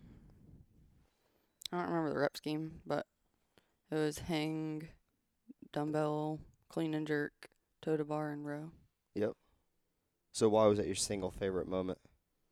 'Cause I did good in it. And I felt good until the end when I involuntarily pissed myself on the floor.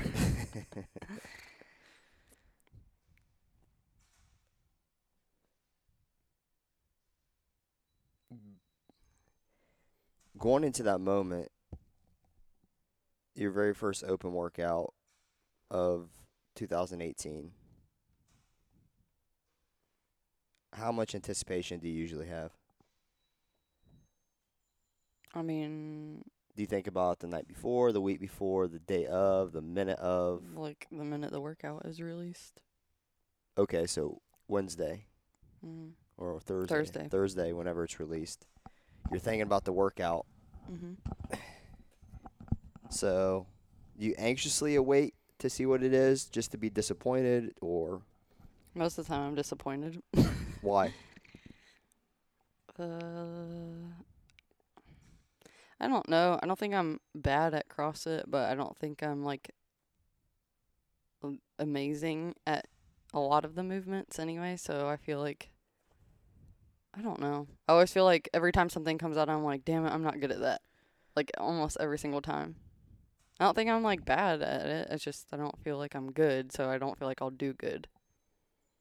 Then that bothers me. Okay, then you finally see a workout that you're really good at, which is toe to bar, Yeah. hang dumbbell, clean and jerks. Mhm. This is when they kind of first introduced dumbbells, though, right? So Yeah, 2018. I was actually still kind of nervous about it because I mean that's still a lot of arms, and also I'm not like the best rower when it comes to. You're a pretty good rower. Mm, So I remember the workout like it was yesterday. Way back when Jenna used to be pretty good at CrossFit, as she spills her cold brew all over her. it's just water. We're up in the loft because in the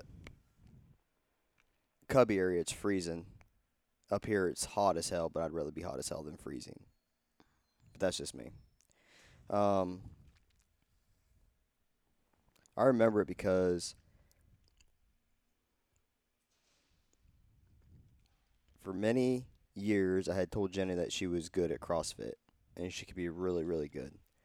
And for many years she doubted me, which is pretty normal for Jenna. Tell her something, yeah, whatever. Doubt old bro. And then I got the aha moment finally. I've been waiting for all this time. I think she finished 40th in the region in this workout. She beat a lot of games athletes, a lot of multi-regional athletes in this workout. And it was the last workout before we went to the Arnold, and we did really good at the Arnold that year. Mhm. And the facial expression, the elation, the pissing herself on the floor in front of everybody, it just sprayed everywhere. There's like a picture of Kara. I think she's like high fiving me. Well, I'm like leaning against the pole, and then immediately after that, I just was like on the floor, and somebody took a picture of it, and all you see is like just this big wet spot all of a sudden, like in my crotch area. Most of the time, like if you pee like in the middle of a workout, not like after when you're just laying on the floor. You let it all go. I guess.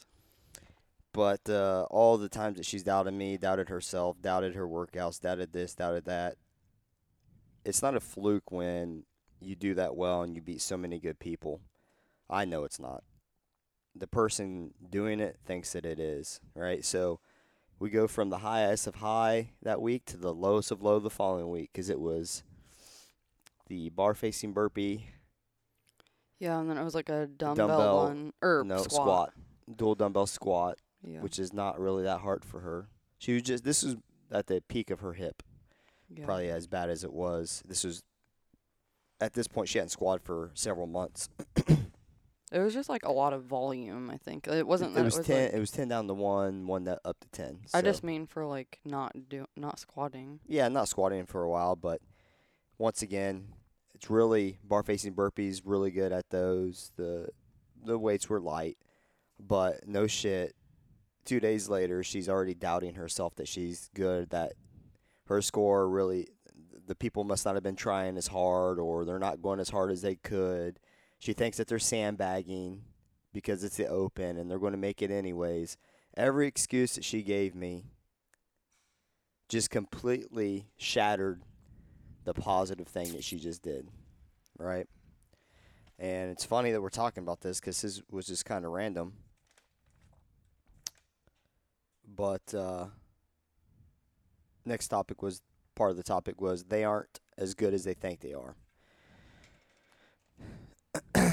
So we talked about coaching. You know, if you haven't received good coaching, the positive, the negative. Like I said, a lot of people think coaching is positive reinforcement all the time. Yeah, it's a lot of that to build people up. Athletes, people in general, are negative on themselves. They think the worst of themselves right after they perform their best. They tear themselves down more than anybody will tear them down. But then when you add the haters on the outside tearing them down too, it just adds a whole nother dimension how they feel about themselves. But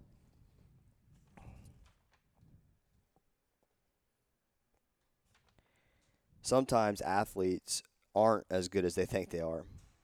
All right. For example,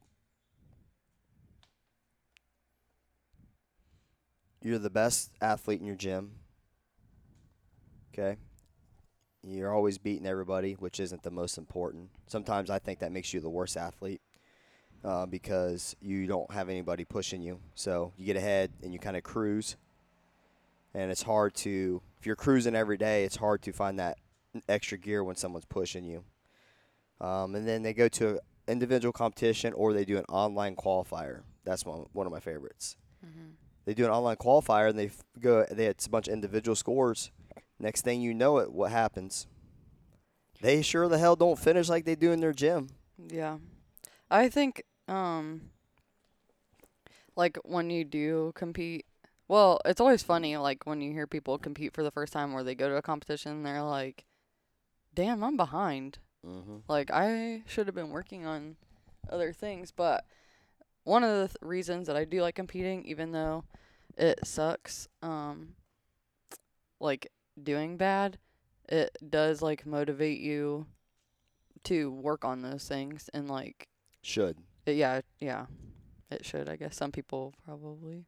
I mean, I guess for me, a long time I didn't like handstand walking because I knew other people could just do it for me. But, yeah, Yeah, they go online and they see their score.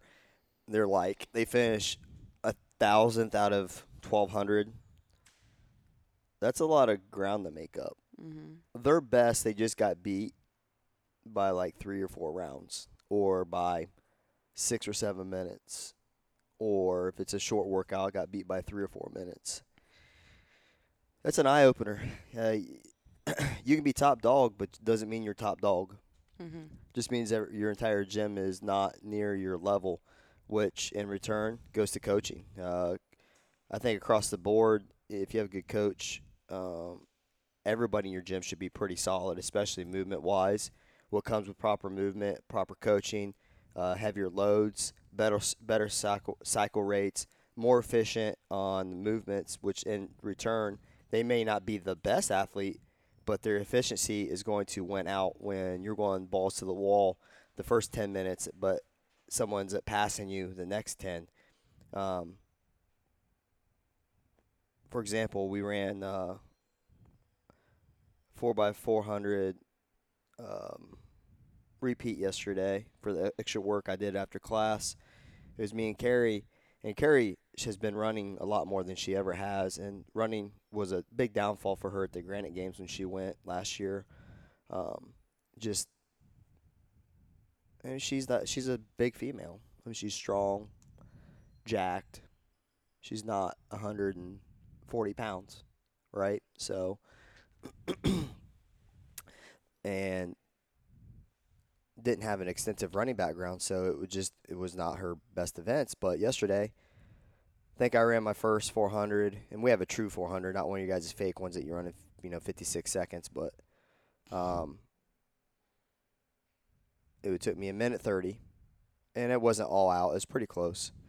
But I think she finished her first one like a minute 40, 41, so 11 seconds behind me, which in running is quite a long time. But my second one was like a minute 40, minute 41. I was 11 seconds slower. She was only 2 seconds slower, so she gained time on me, right, overall, because it was when you get back, you rest for 2 minutes, and then you do another run. And then her third one was a minute 30-something again. Mine was 140, so now she's like nipping at my heels going into this last one. And my last one was almost as fast as my first one because I knew I was done. I knew I didn't have to do anymore. I know, I love that. So I ran like the halfway point, came around. We have like a small loop. We turn around, and we get about 150 yards left or meters, and I just go. I'm wheezing. Damn allergies got me wheezing. My hamstrings are on fire. Right, I didn't even stretch them. I mean, we just did a WOD, and 10 minutes later, it was nothing to do with hamstrings either. And but then she ends up finishing. If it wasn't for my last run, it'd been a lot closer. But she finishes 10 seconds after me. Her consistency was huge, right? So it's not always about like just going balls to the wall. Right. She stayed consistent. It got better in her middle two rounds. I got worse, and then I got pretty good on my last round. I have pretty long legs too, so running a 400 to me, I never mind that unless it's like the third or fourth one after doing a bunch of other stuff. But yeah, so she was consistent through her entire run, and I think that's where a lot of people they think that they're better than they are because, like I said, they're doing well inside their gym, but then they go against other people, and then they realize that they got some holes in their game. And one of the biggest holes, they could be fit enough, but they could be mismanaging their fitness, meaning coming out too hard, too fast. You have a 20-minute AMRAP, and your goal is 8 rounds, and you get 5 rounds in the first 10 minutes, but you can't meet the 8th because you ain't got any juice left, right? Or you get someone who maybe gets 4.5 rounds, 4 rounds the first 10 minutes, but then they can maintain that throughout. So when you're not as good as you think you are, it can hit home pretty hard because you put a lot of work in and you think you're good, and then you realize that all your lifts are like 20 or 25 pounds off because you're being measured against people across the United States. Your times aren't fast. That's a kick in the nuts, right? Because you're feeling good about yourself going into this. I feel like most people or not a lot of people maybe. Well, yeah, okay. I just contradicted myself. You always contradict yourself. I think a lot of people share their like PRs or like weight wise. Yeah. So I feel like that's not as like prevalent as like watching somebody murder Fran or something like that. It's always like a random workout. You're like, damn, how'd they go that fast? Like I didn't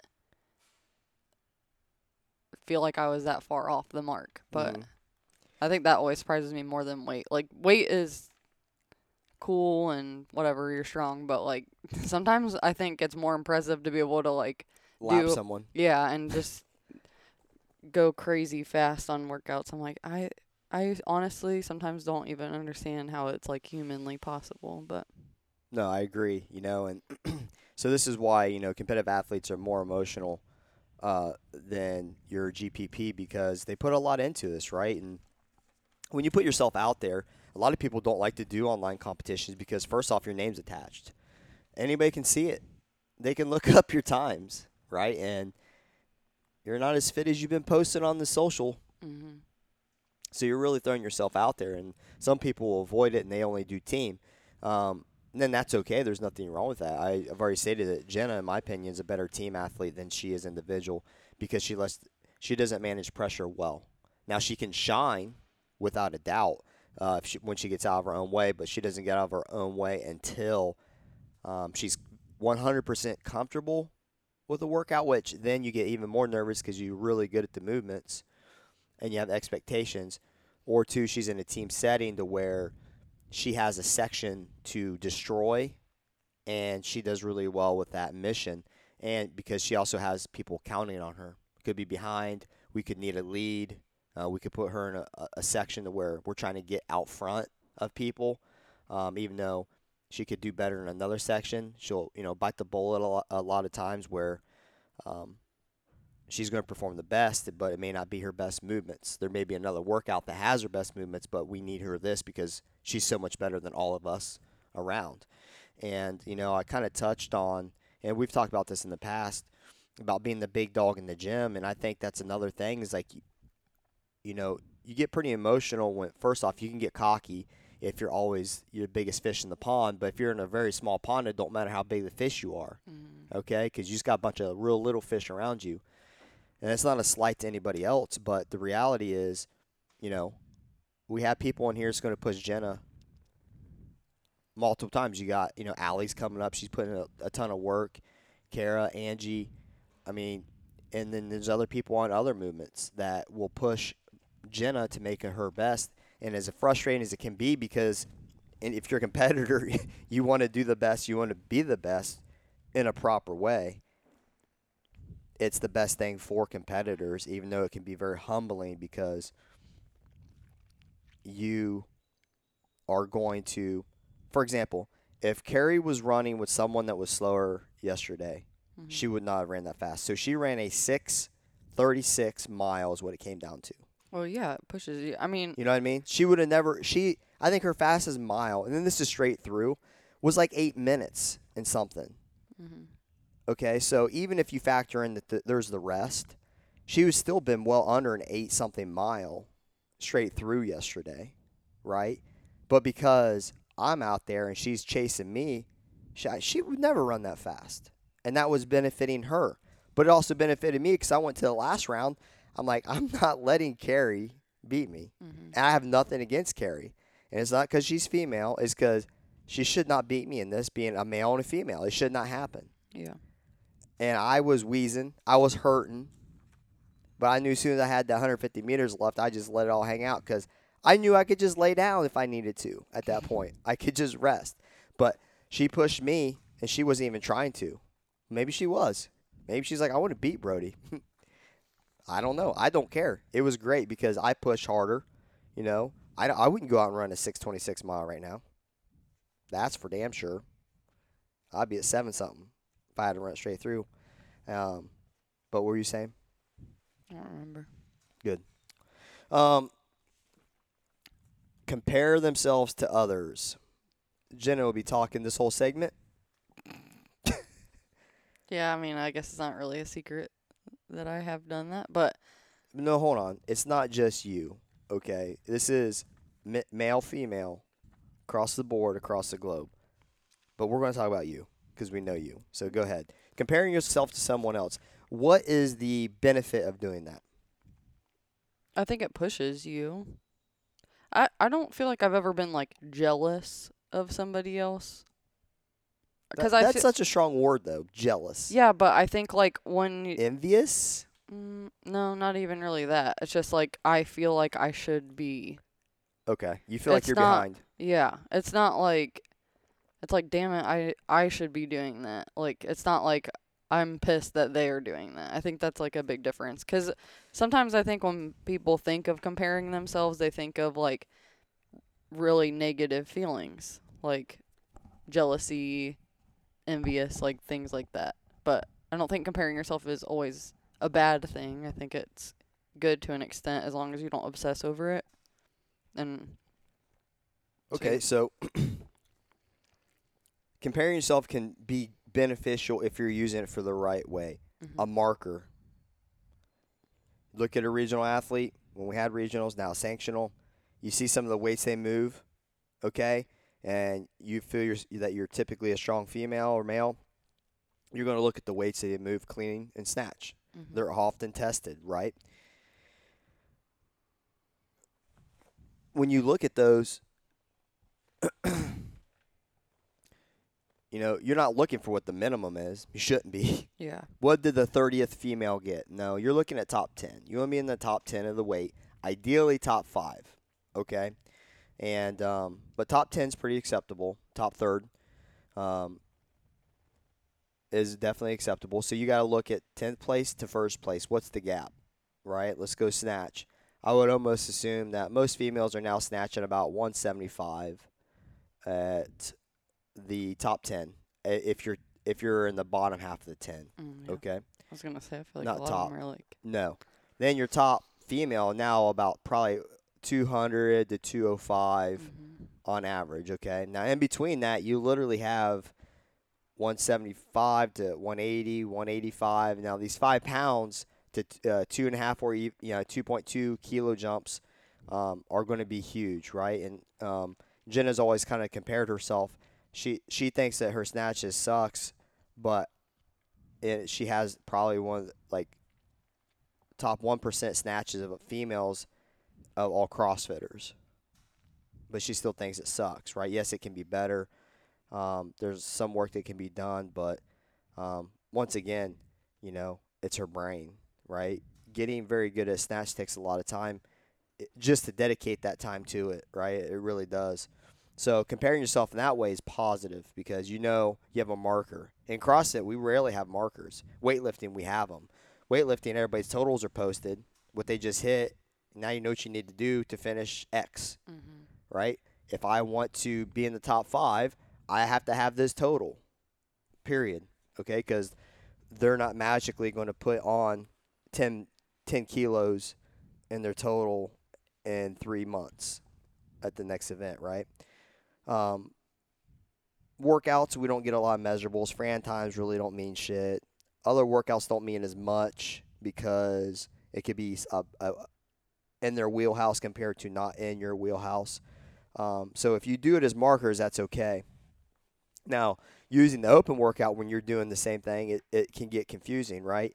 Because, once again, you're trying to compare yourself to others, but those movements could be better. Someone could be better at toe to bar than you. They could be better at handstand walking than you. They could be better at this than you.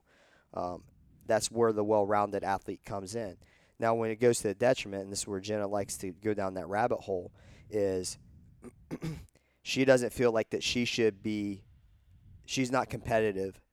Well, okay, so we talked about her open workout.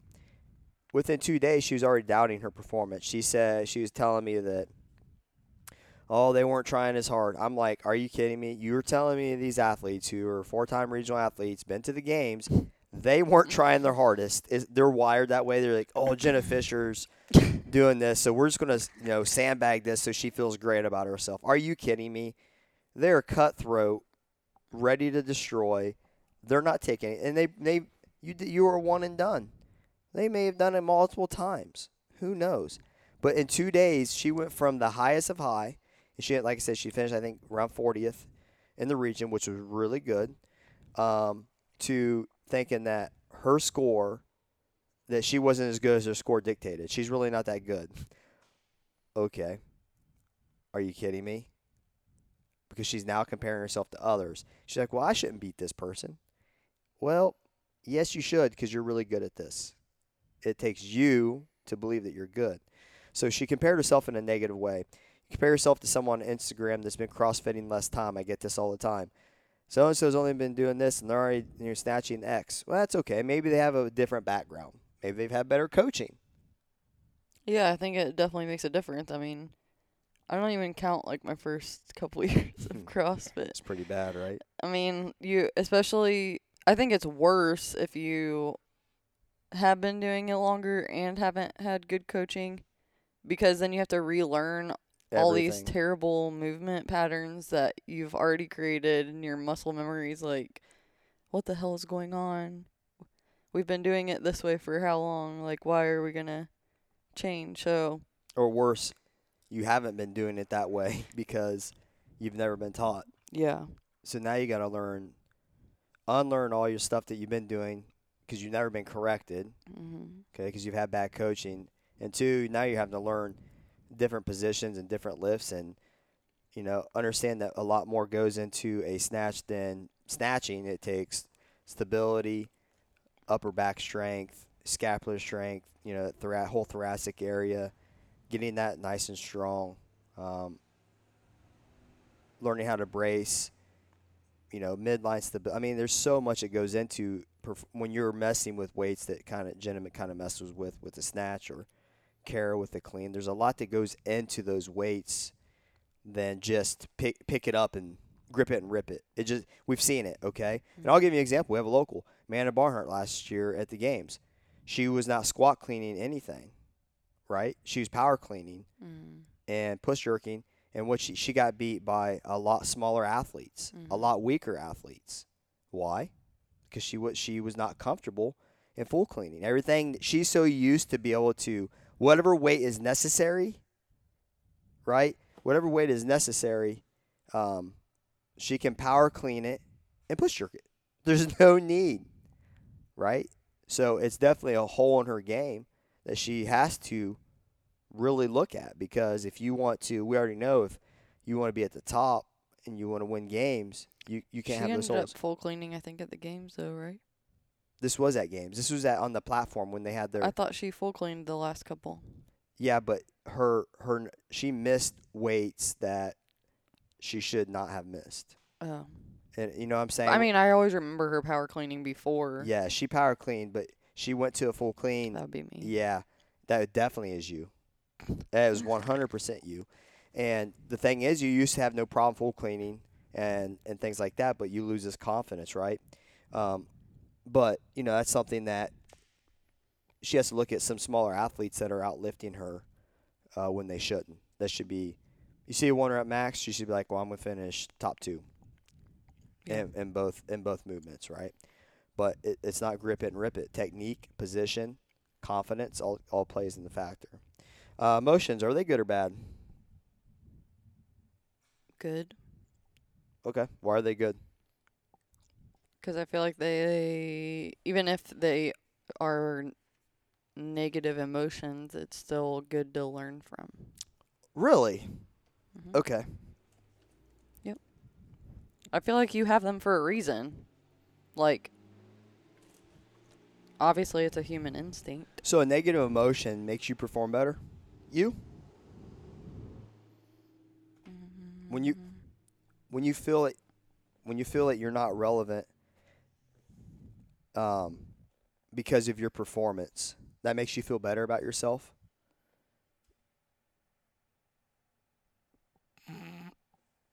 No, but I feel like it like teaches you something that. Oh, does it? Yeah, about yourself. Cool. I just happen to have a story. I got a bunch of stories with Jenna. Oh my god. So we're doing the MACC qualifier, online qualifier. Jenna was just coming back from her hip. She was freaking in the depths of hell of emotion, all this crap. And I told her coming back from my hip. When has it stopped? Yeah, it's not going to. We detach your head from your shoulders. But I told her straight up, expectations of this is I don't care where you finish. I don't care what your scores are. I want you to give me your best. I cared. I just want your best. And I told her not to. What did I tell you not to do? Don't leaderboard or don't look. Don't what? Don't leaderboard. Don't leaderboard, right? Because what's leaderboarding do for you, Jenna? You compare yourself to others. Yes, and then when you see your performance and you compare it to someone else's, how do you feel about yourself? Damn, you suck. Okay. And is that a positive or negative emotion? That's a negative emotion. And then how's that make you go into the next? Does that make you fired up and ready to destroy next workout, or does that make you want to just stop? No. It makes me want to just stop. Okay, so a negative. Like you suck anyways. Why are you gonna even do this? Absolutely. Workout? Negative emotion does not fuel you. Not me. Not you. Maybe other people though. It can. Because here's the difference. A negative emotion can be positive if you use it for what it is. Okay? Negative emotion for Jenna is, okay, I'm going into this. I've been told that it doesn't matter where I finish. It comes into trusting your coach, which she didn't. Not the leaderboard, because she was told that for specific reasons. Why? Not to compare myself. Yes, because you were coming back, and I just wanted you to be able to get in the mix. And she's fidgeting right now. Anytime she's wrong, she does this weird stuff. And I was doing it to protect her. I wanted her best, because very rarely have I gotten her best on a consistent basis, because she compares herself to others. And this isn't the only, she's not the only female that does it, not the only person who does it. I will say this, though. I've worked with more females, and more females definitely, across the board, every female I've worked with compare themselves at some point. And we've talked about this in the past. I think it stems beyond CrossFit for females, right? You're always being compared to someone else, how you should look, how you should act, how you should do this. They're under a huge microscope pretty much their entire lives. And then CrossFit kind of gets amplified by it, right? Because, you're kind of passionate about it, right? You may not care how you look with your hair, but you care what your fan score is, right? Yeah. And so I asked her to do this. She didn't know where she was standing. And we did an assault bike workout. And it was a nasty wad. It really was. It was like 50 cal assault bike, bar facing burpees, and something. It was just not her jam. But we've been working a lot going into this on the assault bike, trying to get her conditioning up. She improved dramatically. I was happy. And I'm very rarely happy with where she's at.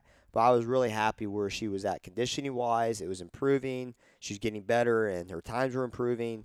And was on a small workup to this just to give her some confidence, because this is an individual. And we're sitting there afterwards, and she just is crying. And I'm like, why are you crying? And it's because she sucks.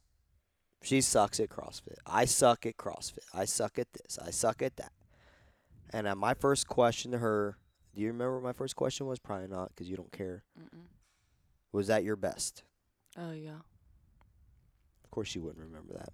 You just remember I'm a dick. I asked, first question, was that your best? Yes. Okay. Could you have went any harder? No. Then I'm not mad. Because what did I ask you for? My best. Your best. All right. So that's all I wanted from her. I didn't care where she finished. I didn't even know. I kind of knew where she finished. I watch that stuff just for measurable. And she's already disappointed. And I didn't care where she finished. I just wanted her to do her best. And she did do her best on that one. She just didn't have. It was the second bike that got her. It wasn't the first one. She just didn't have that back end yet. So she's sitting there and sulking.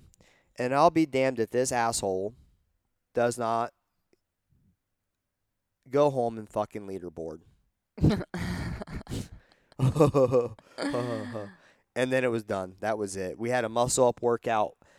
After that, it was something simple. Muscle up volume wasn't that high. 30 total maybe in a wad. And I think it was sevens. Maybe it was 35. It was like 7 each round. Something, and it would start off with them. And I'm not kidding you, right? She could barely get one. Yeah, I was pretty much just flailing up there. Come down. It took her almost 30 minutes, rings. and it was a timed workout, no cap, and it took her almost 30 minutes. Other people were doing this in like 12 or 13 or 4. It's something stupid. Double the time, and it was a great workout for her. But because she leaderboard, she seen where she was. She came off the assault bike workout. Those negative emotions rolled into the next workout, and then she just flopped. And I swear on everything, guys. I swear on everything. 2 weeks later, we had a workout that had the same amount of muscle ups in them, and she was doing them damn near in 2 sets every time. She was going like she did 7 unbroken, and then she'd go 4-3 all the way through, and then at the very end she may went 3-3-1. And it was a much harder workout. In-gym workout, no pressure, same volume. I said, what the? I was so mad. I said, you realize that you just did the exact same amount that you needed, a harder workout, and finish it faster. I did it on purpose. It was all on purpose. Her negative emotions allowed her to pull her abilities down. I see it all the time across the board. I see it on social media. I see it with people I've talked to, worked with. They let their negative emotion pull them down. If you don't control it and use it for what it should be, and that is, okay, hey, I suck at this. If I don't improve, I'm not going to get to where I need to be. And you use it for, oh, I suck at this. I don't belong here. I should never do CrossFit again. I'm done. I retire from my career. Are you kidding me? My career. Then you walk in 2 weeks later and you do the same volume of muscle up.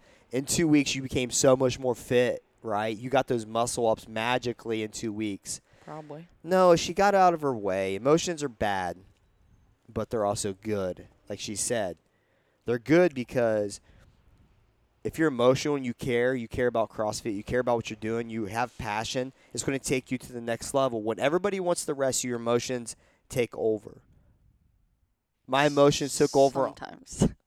They should. Sometimes you're like, meh, that's fine. I'll come third.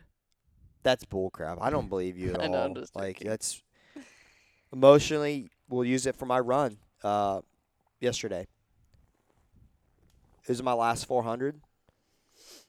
I was not going to sandbag that last one. I was going to go as fast as I could. I didn't care what happened if my legs fell off. I look like, if I had someone recording me, I look like an antelope running from a cheetah. But I didn't get caught. All right.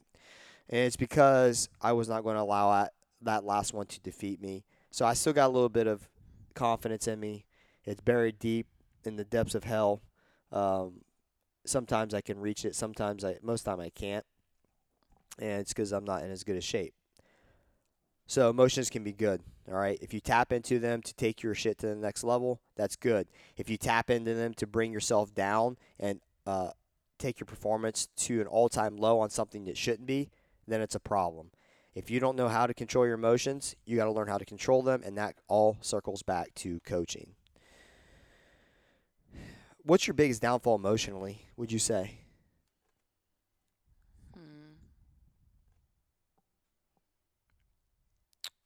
I don't know. I guess just not believing in myself. Yeah, what's that accomplish? Nothing. It just makes you feel like shit.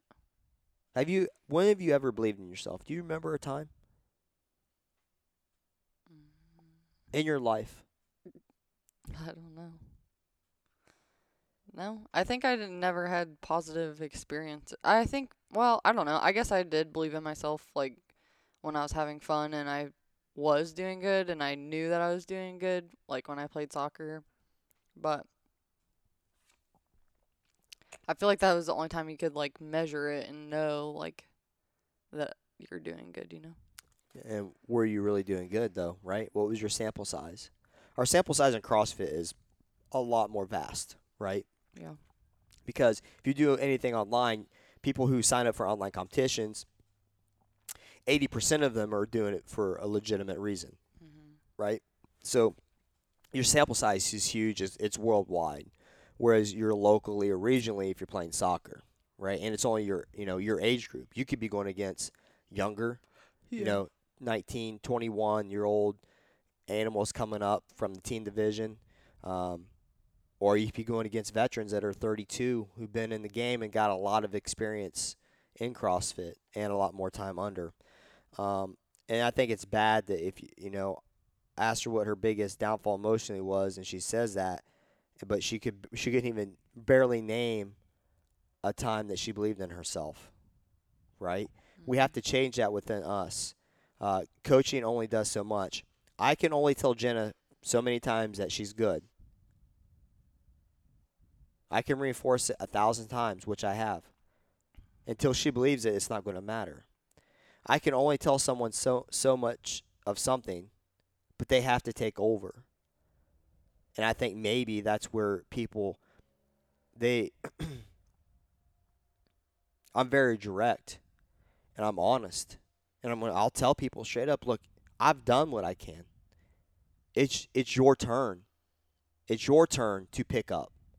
Like, I've given you all the tools I have beyond my scope. I've went beyond what I've ever known because I've had to dig deeper into my side, into my tricks to get you to believe in yourself. You have to do it. You have to want to quit smoking. You have to want to take out the trash. You have to want to mow. I think you have to find something that drives you to do that, or like a purpose. Because if not, then it's just like, Yep. there's no reason. Like, why would you change what you're doing? What's your why, right? Yeah. We've talked about that before. I agree.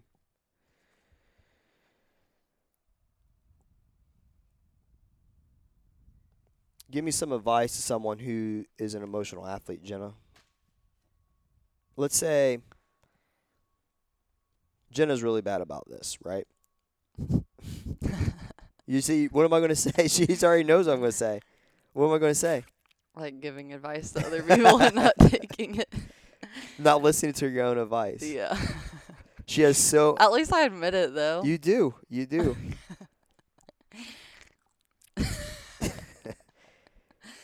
She is so bad about this. That's how bad it is. She can't stop laughing. All right. So, what would be your advice be is someone in here that you know that's an emotional athlete that compares himself, compares his scores, and allows them and their performance to come down and ruin the experience. Well, then actually, I did just talk to somebody about this. And then your advice to someone outside the gym that could be just starting out in CrossFit and maybe a veteran one that likes to compete. Okay. Well, I think that at the end of the day, it's just a workout. So I feel like knowing that and like being rational with yourself that it's not, because I feel like sometimes you hype yourself up so much and get yourself so excited about it, that it seems like it's the end of the world. And then I feel like sometimes that's like self-sabotage because I think it could be a good thing if it works for you, but it can also be a bad thing. And if you're emotional, it's not most of the time a very good thing. So I feel like knowing that it's just a workout, it's just fitness at the end of the day, it's not life or death. I feel like when you start to have fun with it and don't compare yourself, use that to push you. But like he said, I could say all those things and I know that I still feel that way, so it's kind of hard. But I do feel like I'm not as emotional lately just because of that. Like, it isn't, I can get frustrated, but I don't like go home and cry about it. No. So, a couple things. Jenna's not emotional about it right now because she's riding the wave of I'm just out of shape because of quarantine. No, I think I'm out of shape because I stopped caring a little bit. Okay. Yeah, I would agree. She stopped caring a little bit, but I think competitors, athletes, if they don't have something, they don't have their why, what are you working towards, then you don't have that spark. I never had to nudge her to do extra work. Now it's like I have to talk smack for her to get to do it, right? Yeah. I think it's a weird time for people who are typically used to training for something, training for the next competition. This is competition season right now. I was going to say, like, we're not, like, I mean, I didn't really think of it like that, but we're not, like, I don't really have a why, I guess, other than, like, looking good or feeling good. Mm-hmm. Like, I'm not competing for anything. Because you don't want to go out there and look stupid and underperform. Yeah, but so if you know you're right now we're lacking, not even doing anything, right. So what's the point, really? And yeah. So I think having that why, you know, we talked about this in leadership. You know, Jenna can say whatever, right? But she's got it. She has to follow through with it because now her words don't mean as much. Mhm. Okay, and that's just the reality. That's part of being a leader, right? If I told everybody a specific way to do something and then I do the opposite, they're gonna be like, "Why do you do it that way?" Yeah. It works for me. Well, why are you telling us to do it this way? I don't know. Like you're screwed. So anything I tell anybody, I've tested, tried. It's not random. Um, and I share my experience. What works for me, hey, this worked for me when I did this.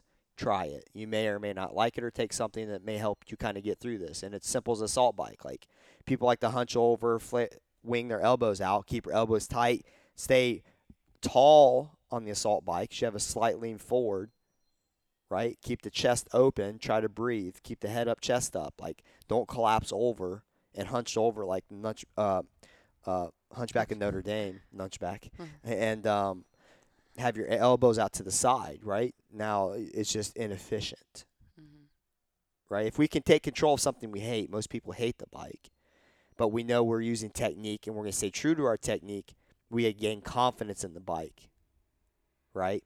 And we feel better about it, right? So what about someone just starting out CrossFit? It can be pretty overwhelming for someone to step in a CrossFit gym. We've talked about that numerous times. And a thing I see is when people come in and they see everybody else doing more than them, and they're measuring themselves to the same body type, same age potentially.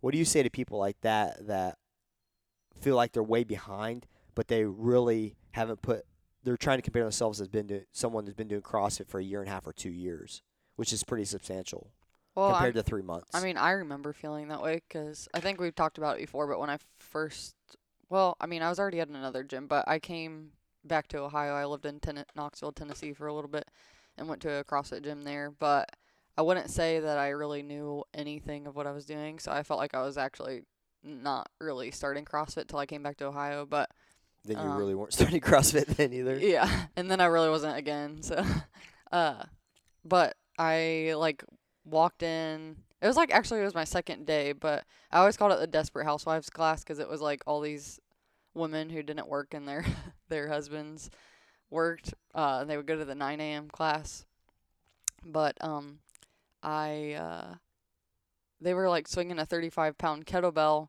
and I would not say I'm a cocky person at all, but I maybe had a little bit of an ego. Just because I was an athlete for so long. I had never been as out of shape as I was then. And so coming in and all these older ladies are able to lift and swing this kettlebell, and I literally can barely lift it off the ground. 35 pounds after you've been doing it for a long time, I think sometimes people forget, but that's really heavy when you're first starting. So, but anyways, I compared myself to them right away. I will say that I didn't feel comfortable because they weren't really that welcoming. Actually, I remember the first time that we walked in and Brody was the one that came up to me. It wasn't even the owner. So I was basically you. Yeah, no. Then, yeah. And so he was the only one that really made me feel comfortable at first because you're walking into a brand new place and you don't know. It is intimidating. We've talked about that 80,000 times, but it is intimidating and you are going to compare yourself. But I guess, especially when you walk into a gym that's playing uncensored rap. DMX. It's just Lil Wayne, some of his songs get crazy, and it was yeah, none of it was censored, and you got little kids in there and they're singing along. Definitely a bad atmosphere. Yeah. I don't know. I guess you're human, but I think that if you start at a good gym where people do make you feel comfortable and are cheering you on, I feel like you're less likely to feel uncomfortable and feel like you're not doing enough. Whereas if all these other people are finished and then they're just sitting around or putting their stuff up or going and talking. Don't care about what you're doing. Yeah, it's a shitty feeling when you're what was it, last week I think? I was the last one off the bike in my when we did the workout. I think I was the last one off the bike to go onto the dumbbell, and I was like, this is weird because I'm not used to being the last one off of the bike. I'm not amazing or anything, but I just am not used to being last off the bike. So it was kind of. You haven't finished last in the workout in a long time. Yeah, but handstand walk though, yeah, I just chalked that one up. When that would happen, that she would always finish last in that, and I would every time I passed her, I would just give her a little nudge. Yeah, the other day he's like, I'm gonna Shut beat up. you. And then when he was done, he said 4. And then I mean, he didn't say it any differently, like how many rounds he got. And I was like, 4. I don't think he heard me, though. No, you mocked me. Yeah. 4. I got 4 rounds. What'd you get? 3 plus 21. Oh, I didn't even know what your score was, to be honest with you. So I know you didn't say it. You didn't say it any different, but I was just trying to mock you because I you beat still you. beat me. Yeah, but anytime I'll pass her,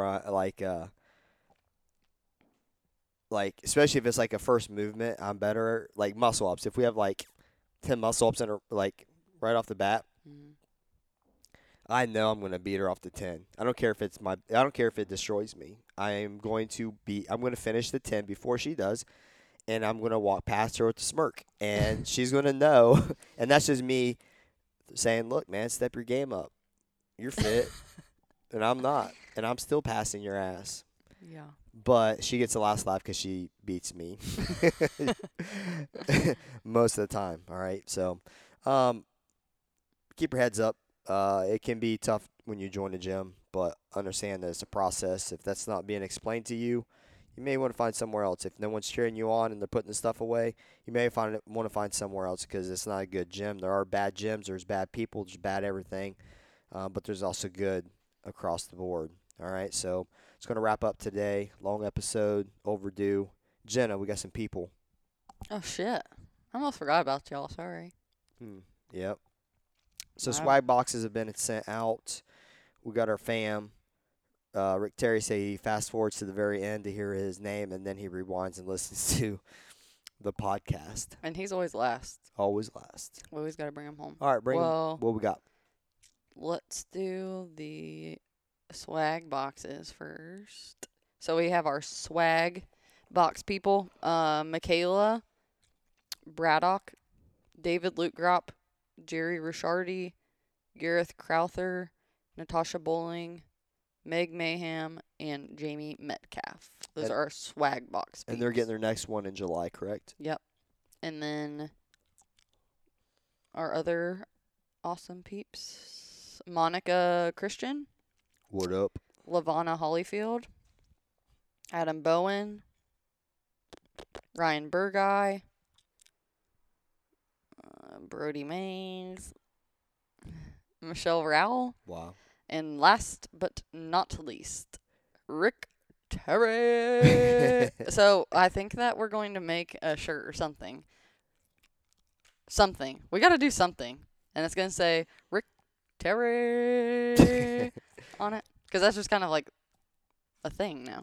I just got an idea what we can do. So Okay. Well, it'll be a surprise. it's going to be a surprise. All right. So Thanks a lot for contributing. Yeah. It helps. We bought this all equipment. all this equipment was bought because of you guys, honestly, that have supported it. Mhm. Without you, yeah, we could have done it, but it would have It's a hurt. pricey penny. It definitely is pricey. About $1,000 worth of stuff here, Mhm. 700 something, about $800 really, and it's allowed us to continue this podcast, and we know that they're longer. Just break them up into sessions, man. It's okay. Rick Terry said it best. It's like a Martin Scorsese movie. You got to sit down, invite your friends over, have dinner, and that's cool, man. It's Crack open some wine. yeah. I like not being capped on the episode, and as long as the content's good, I don't care.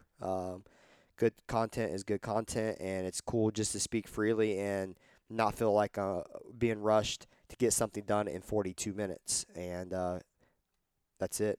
Appreciate the support. Keep the numbers up, man. We're doing great. You guys are crushing it on the downloads. Keep the share. Spotify's figured out thanks to Brody. And editing is still a work in progress, but she's doing better. And that's all I got. Appreciate it. Peace. Goodbye.